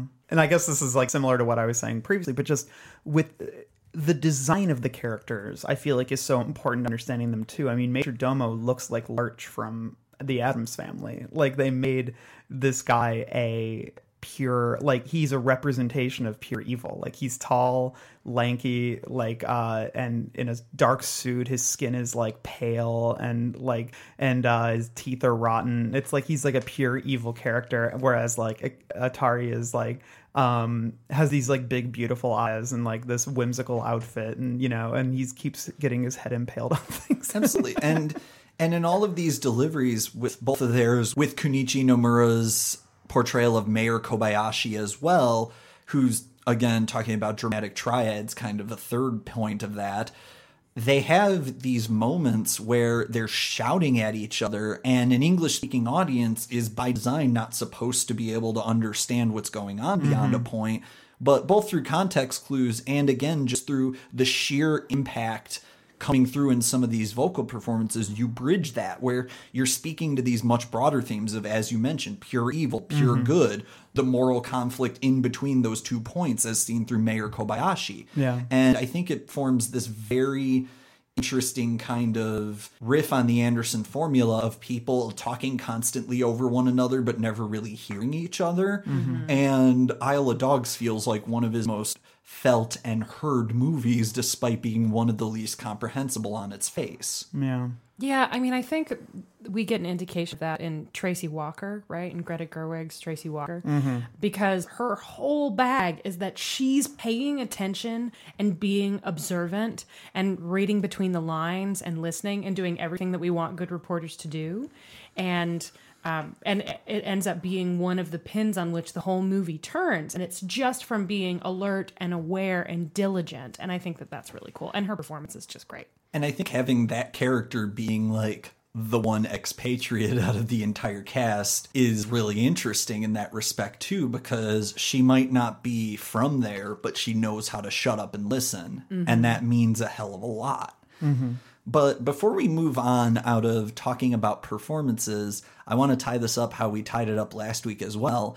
I want both of you to give me your favorite Wes Anderson side character from this trio of films, because the side character is one of the key hinges of every Wes Anderson movie. I'll start. I mentioned him already, but I loved Major Domo in Isle of Dogs because I love a good villain, and I love a villain that can embody certain archetypes. And I just sort of really loved the concept of a villain who is not, you know what I mean? It's hard to explain, but it's like, sometimes I really love a villain who looks like a villain, and he looks like a villain. And I love how evil he is. I love how mean he is. And I love that it is so easy to hate him and know that he is the one who is really corrupted here. And I mean, maybe it's just the horror lover part of me, but he looks like a horror character, and he's rendered so grotesquely via the stop motion animation. And it was a character that I came out really thinking a lot about. So. Well, I had a hard time picking mine because there are so many great ones, and in particular would like to extend my apologies to the Bond Company stooge, Bud Cort's Bluebell from Life Aquatic. I also really love Kylie. I love Kylie so much. Yeah, I pay my bills on time. I've always had good credit. It's one of the stand-up characters, I think, in Fantastic Mr. Fox. But I went with Rat, Willem Dafoe's crazed, cider-addicted ninja villain from Fantastic Mr. Fox. One of those performances where, actually a lot like Klaus, if you couldn't see Willem Dafoe's face, you would have no fucking idea, right? Yeah. But he's one of those characters where you can only see him as that person in that moment, that rat in that moment, I suppose. There's, like Major Domo, there's no question that he's a bad guy, but I love the years old spoilers moment, redemption he has in his final moments, and this sort of solemn mini funeral he gets as he floats off in the sewer. But I think it's a great vocal performance and a terrific character that really adds a lot of color to a movie where most of the bad things that happen are because the hero makes a wrong move. Yeah. Well, and I'll always love Dafoe and Anderson just because, even by the standards of someone who's one of our most venerated character actors working, he has some of just the most offbeat, off-the-wall character performances in these films. Is this an okay moment to say once again for posterity that Willem Dafoe was robbed at this year's Oscars? Oh, God, yes. Yeah, Okay, we can cool. never, we cannot and should not ever stop talking about that. Yeah. And for me, I'm going to go back to Life Aquatic. And I have to talk about Jeff Goldblum for a second, because for all of the actors in these three films we've mentioned, we haven't spent nearly enough time talking about what a delightful creation Alastair Hennessy is. Yes. Because if we're talking about the idea of petty jealousy, and going back to Randall's point about Fantastic Mr. Fox, that intimidation of coming across someone who is your superior in life, the way that Steve just resents Alastair Hennessy for being the worst, smuggest embodiment of personal failure imaginable, or Steve's personal failure as represented through this far more successful peer anyway, I absolutely adore it. I think he is insufferably smug in the best possible way. I think the way that he's an affected Anderson character, like so many affected Anderson characters, but somehow Anderson, and mostly through Goldblum's performance, manages to convey it in a way where it's like, okay, this is a little too much now. I think it's fantastic. And just little beats. One of the bits in Life Aquatic, in a movie full of small throwaway lines that crack me up every single time I watch it, his flat delivery of, Steven, are you rescuing me? Yes. When he's saved in the Hotel Citroën siege, and then just goes, fold, before being shot in the shoulder. Yeah, no, I love that. That entire delivery is so perfect, where he just goes from impressed to surprised to confused, and he pivots on each of those within seconds of one another. It's fantastic. See, I feel similarly about when he's all bandaged up and mostly shirtless and says, wait, is that my espresso machine? And then the Bond Company stooge says, we fucking stole it, man. Like, it makes me laugh every time. It's so delightful. But you know what? His performance in Isle of Dogs, we haven't talked about that either, is very funny. So funny. I heard a rumor that he is the most consistent source of jokes in Isle of Dogs. Yes. Yeah, and in a movie that often struggles with, when to include those moments of levity in what's overall a pretty bleak affair, and even a lot of the comedy is of a darker hue in Isle of Dogs, he has some of the most laugh out loud bits in the whole film. Well, like one of the things I loved about Isle of Dogs was just the trio. Is it the quartet of Rex, King, Boss, and Duke? Which is Ed Norton, Bob Balaban, Bill Murray, and Jeff Goldblum. Those four, the way that they bounce off each other and engage with each other. I mean, you have four like brilliant actors, and that's the great thing about Wes Anderson. And this is something I feel like to touch on is people seem to love working with him so much that big actors are more than content to play like small supporting roles, and they bring such like a fun texture to it. Like Bill Murray in both Fox and in Isle of Dogs plays, fairly insignificant supporting characters, but he has such like a lovely line delivery, and he and so much humanity that he brings to those, and it's just fun to hear him be part of the texture of film rather than the driving force of it. Or Tilda Swinton. Yeah, in Tilda Isle of Swinton. Dogs. Yes, really small but very funny role. Well, and I think, so if we're going to talk about the ways in which the vocal deliveries help with these animated features in particular, that seems like a good time to jump into the animation itself. Because we've talked about cinematography in Anderson on the last episode. Here it's going to function a little differently, because while Isle of Dogs and Fantastic Mr. Fox both very much look like Anderson movies in terms of a lot of the shot compositions, his work with Tristan Oliver, who's the cinematographer on both of the animated features, it unshackles Anderson's camera from the bounds of reality. And he does a lot of interesting things with that, whether it's the ant farm dioramas of the digging sequences in Mr. Fox, or a lot of what we talked about in the first half of the show, these long lingering takes in Isle of Dogs of these impossibly gorgeous, sad vistas. Yeah.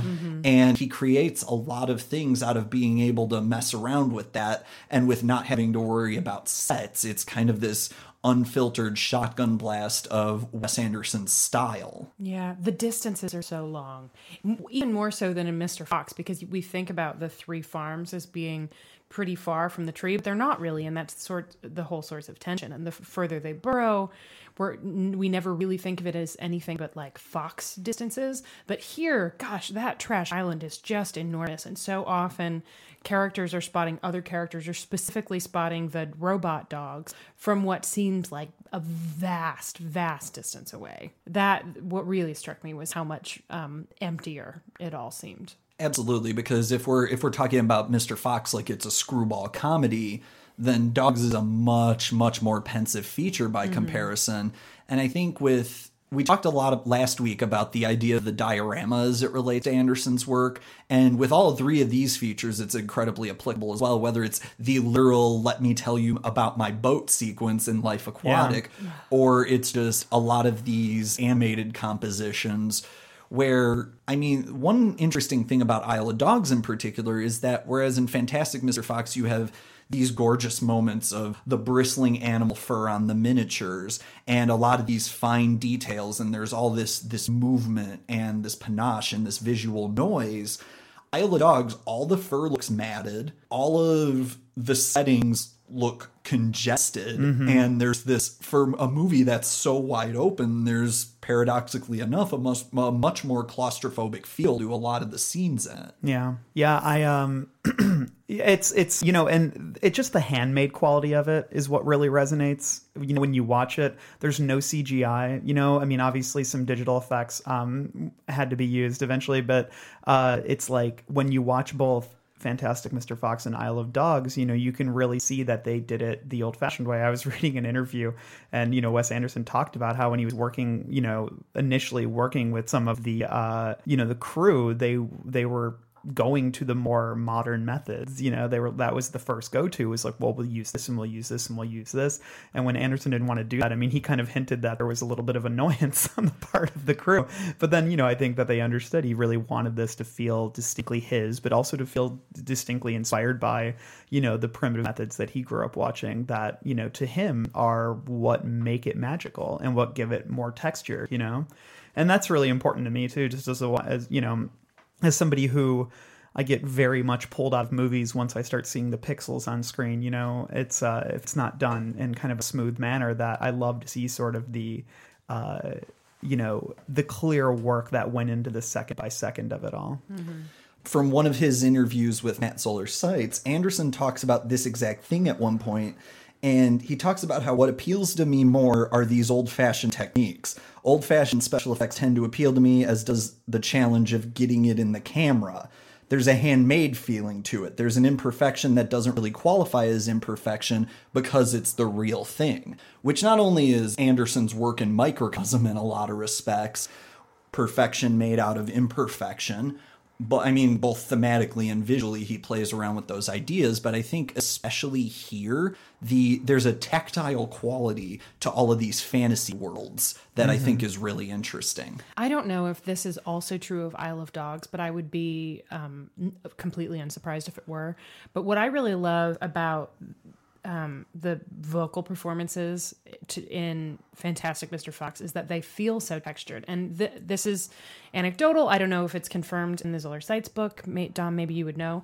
But I have sort of seen a couple of places that Anderson said that he brought his actors into outside locations, recorded in the woods or in an attic or in a cave, to get the sense that, to give a greater sense of place, to get more playfulness out of the performers. I would be really unsurprised if he didn't do the same thing with Isle of Dogs, because there's this incredible texture to the sound stories as well, both vocally and in what's going on in the score. Well, yeah, with Mr. Fox, he absolutely did do that. He wanted it to feel like these people were actually inhabiting the same space, which is the issue with so many animated movies. I mean, outside of Pixar, you watch a lot of animated films in the year. I mean, as critics, all three of us do, where it's just everyone was clearly in a booth doing their 10-second Krusty the Clown pitch for the sake of the poster, and then that's pretty much that. But with these Anderson movies, they feel like fully formed performances. I'd absolutely agree. And I think there's something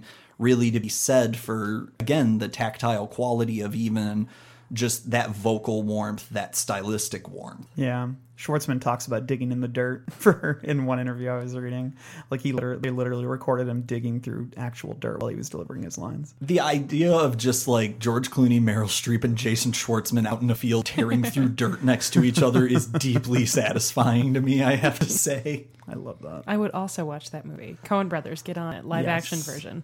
With all of these movies, what you see, whether it's Robert Yeoman's work on Life Aquatic, who, again, is the cinematographer who's worked with Anderson on all of his live-action features, whether it's his work there, whether it's Tristan Oliver's with the animated films, there's a way in which movement is captured differently. It functions very differently because that he can put, I mean, for one, he can put somebody anywhere, which is just something you can do with a figurine in a way you can't when you're blocking out a scene. It's just, there are literal impossibilities of human beings in physical space that you can kind of jump through with this.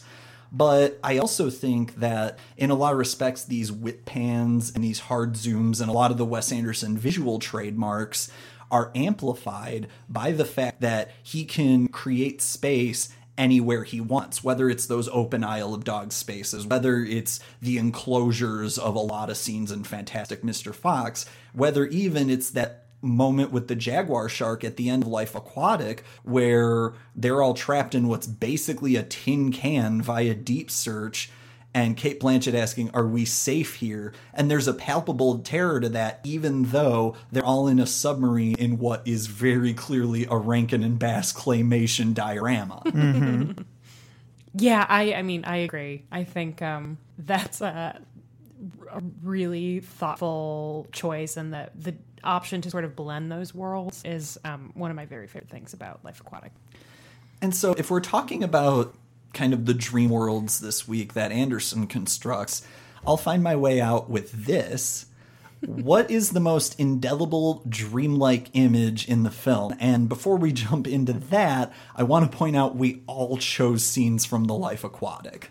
Yeah, I think the reason they stand out as dreamlike images is because, you know, Life Aquatic out of these three movies is the one that, you know, really blends live action with animation, and that makes those moments of animation resonate that much more and make them that much more magical because they stand out so starkly. And this is a world that is built around the wonders that live underwater and the magic that lives underwater. And as somebody who is kind of obsessed with the things that live at the bottom of the sea personally, although I tend to indulge it more from a horror perspective because I'm convinced that monsters live under there.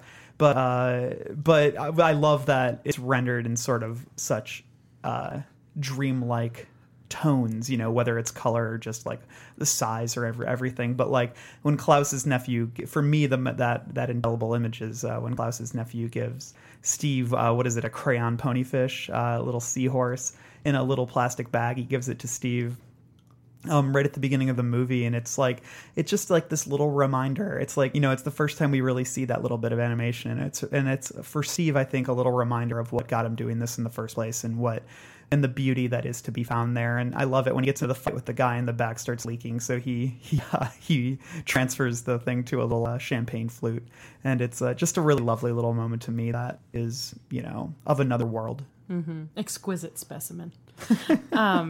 So my pick from the Life Aquatic was the Rubber Tide, which I think is an interesting counterpoint to yours, Randall, because it's another moment where Steve kind of gets confronted with how deadened he's become to this thing that he used to be so passionate about and love so much, and to his own lack of wonder, because he wakes up Ned at 4:30 in the morning, whatever time it is, and they go out to the beach to see this sort of tragic swarm of beached jellyfish glowing in these beautiful pastel colors, and it's the most beautiful, sad thing, and they're filming it, and he's so matter-of-fact about it, and it's just another footage opportunity, and then Ned asks why they look that way, and he gets this look on his face like, oh, right, yeah, this is an amazing thing, I should probably explain that, answers the question, then says, good ad-lib.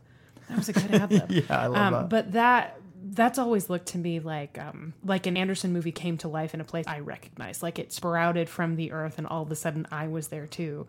And yeah, it's a movie full of beautiful images, but that one's my favorite. That scene also has quite possibly my single favorite throwaway line from that entire movie, which is, he doesn't even know how to hold a boom. Yeah. Which, combined with Owen Wilson haplessly yelling with sound reduction headphones on, is just a masterpiece of comedy all around. Yeah. Well, and for me, to top it off, I mean, I'm going with the image we've talked about several times already, the jaguar shark, which, first of all, introduced a whole generation of sad people to Sigur Rós. Yeah. But also is, in a film full of these stop-motion creations, the most devastating of all of them, because it's this beautiful, shiny being in total darkness, which we've already kind of read into the thematic implications of that. But there's also the fact that there is this genuine sense of grandeur he manages out of it. And again, all it is a stop-motion diorama. But even so, there's just this beauty and this transcendence to that entire set piece that takes it out of the realm of animation and into this is just great cinema storytelling all around. And I think, well, that's actually, I'm killing it with the segues this week, you guys. I'm feeling really good about this. So if we're talking about sight and we're going to bring sound into it, that's a good way out into talking about the sounds of the films, our final topic of discussion for this week. Because Life Aquatic is awash in gorgeous music, both composed and found. You have Sigur Rós over that sequence. You have the zombies over Ned's funeral and all the lilting beauty of that entire sequence. And it's actually, that song gets me the most, not during the All Hands Bury the Dead, which is beautiful, don't get me wrong, but in that scene where Zissou is dragging Ned's body back to the shore right when the song kicks in. There's something so gut-churning about that, where it's just like, he's back on shore, he's away from the water, he's away from everything he's comfortable with, and he's cradling what might be his dead son. Yeah, I mean, obviously we can't talk about the music and the Life Aquatic without talking about David Bowie. And if we want to talk about dreamlike and about a sense of wonder, I mean, I feel like he was the perfect pairing for this film.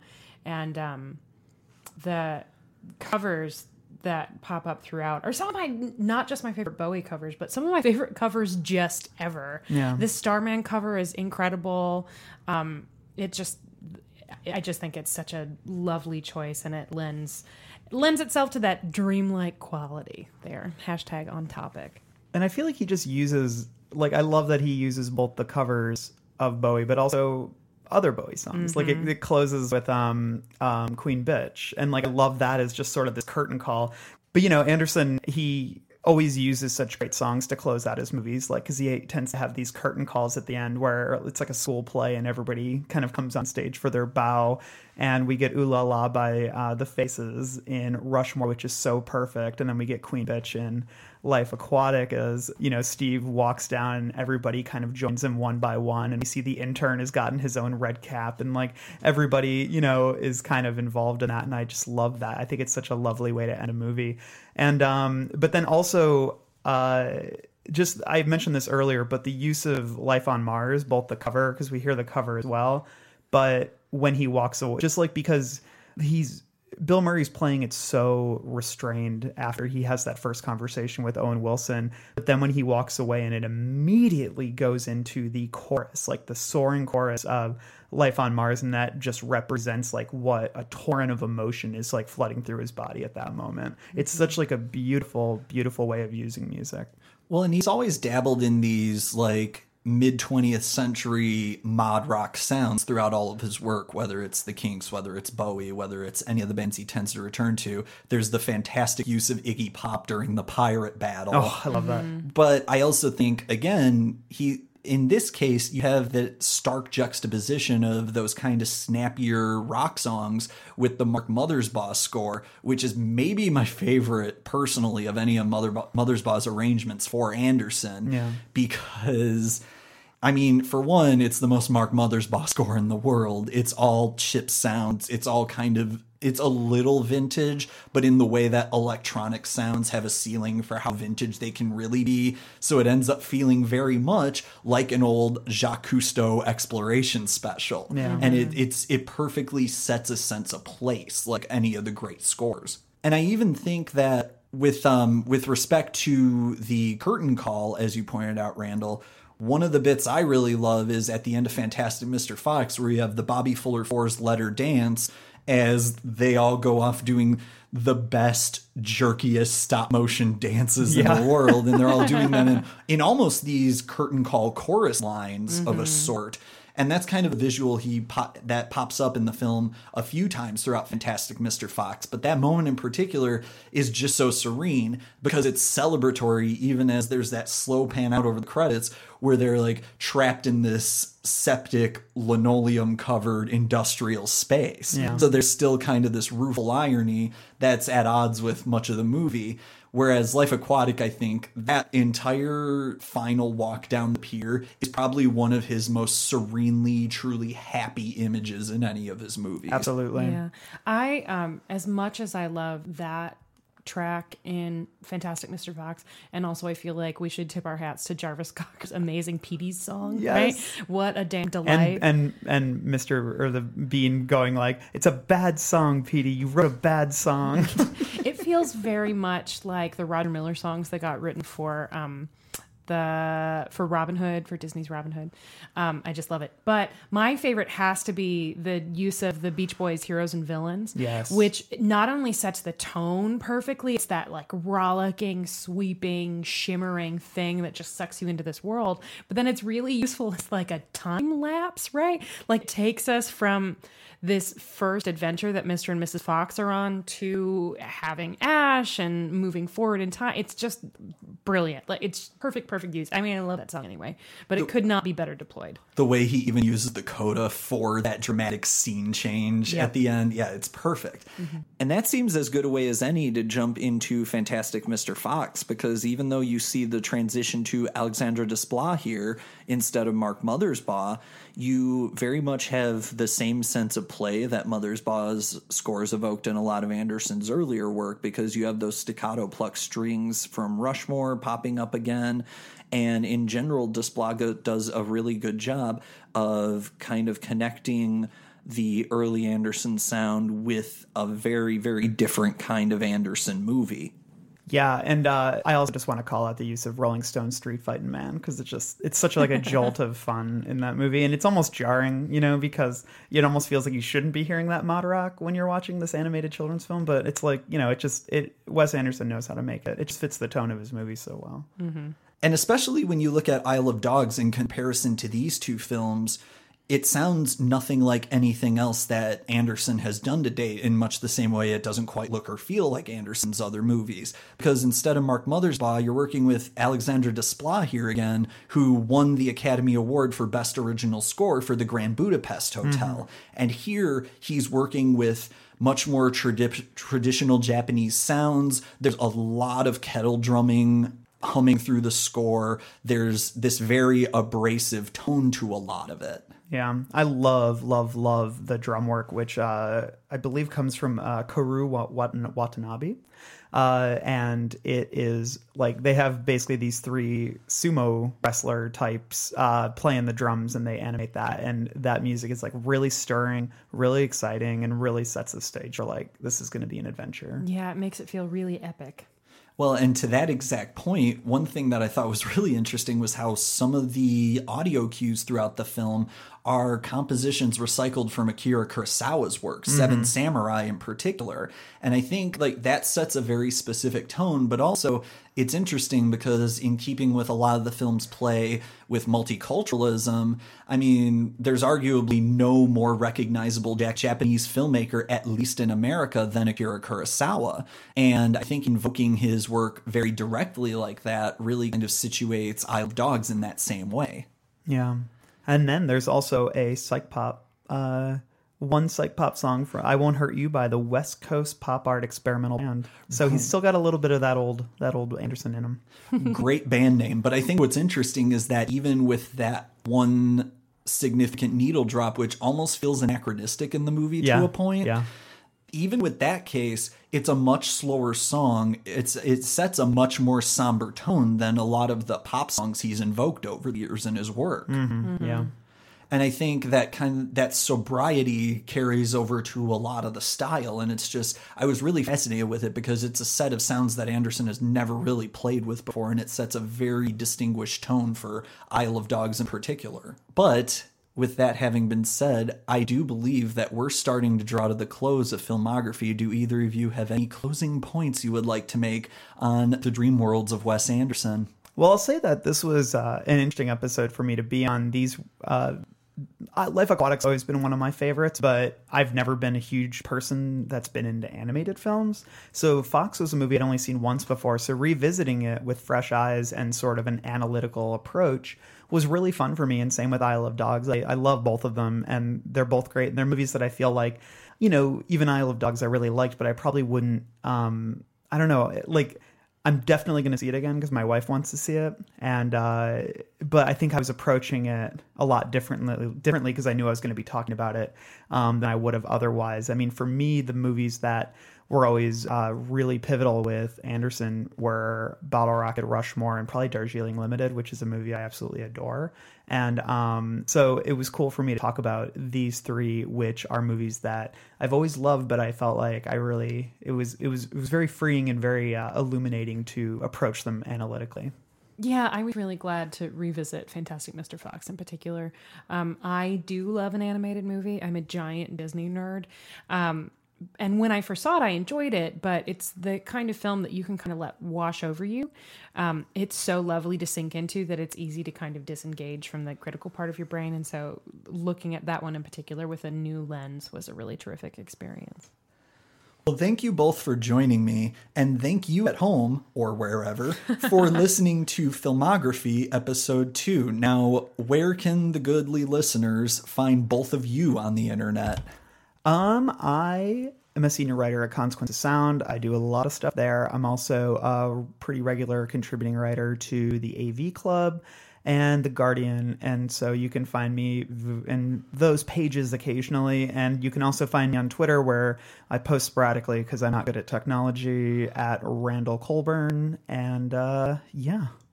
You can find me at Consequence of Sound, obviously, as well as the AV Club and RogerEbert.com, where I primarily write about television. You can also catch me on, in addition to TV Party, the podcasts Podlander Drunkcast and Outlander Podcast, which is exactly what it sounds like, and Debating Doctor Who, which is also exactly what it sounds like, but considerably less drunk. And you can find me on Twitter at Allison Shoe. And I forgot to plug the Losers Club again. Please listen to our Stephen King podcast. It's called The Losers Club, and it's pretty great. I can say firsthand that Randall and Allison and everyone else involved with The Losers Club do the kind of meticulous work to which all podcasts should aspire. So please give it your love. And thank you for giving this show your love as well. Once again, please leave us a review, share our show on iTunes or Podchaser, any notices we can get, ratings, reviews, whatever you can do to help. It matters immensely, more than you could possibly realize, unless you're someone who podcasts and then you get exactly how the sausage is made. But we will be back next week on April 6th with our final episode, The Dramatist, where again we'll be discussing Wes Anderson as seen through the Darjeeling Limited and Hotel Chevalier, the Grand Budapest Hotel, and the Royal Tenenbaums. In addition, Consequence Podcast Network is starting a new show called Discography, which, as it sounds like, will be the musical version of this show you're listening to. On April 13th, Discography will premiere with a 6-part series on Frank Zappa's work, featuring an interview with Zappa documentarian Alex Winter. In addition, you can talk to me at D. Suzanne-Mayer on Twitter. Please reach out to me. Let me know if you liked the show, if you didn't like the show. If you didn't like the show, maybe just DM me instead of making a public show of it. But whatever, anything's fine. We're just happy for the audience engagement. You can find Consequence of Sound on Twitter at Consequence and on Facebook at Facebook.com/Consequence of Sound. Filmography is a Consequence Podcast Network production. Check out our expanding roster of music, film, and television podcast programming at consequenceofsound.net. This show is recorded and produced in Chicago, Illinois, and recorded and engineered by Dominick Suzanne-Mayer. Thank you to Allison and Randall for joining me. Thank you to all of you for listening, and we will see you next week for the thrilling conclusion. Consequence Podcast Network.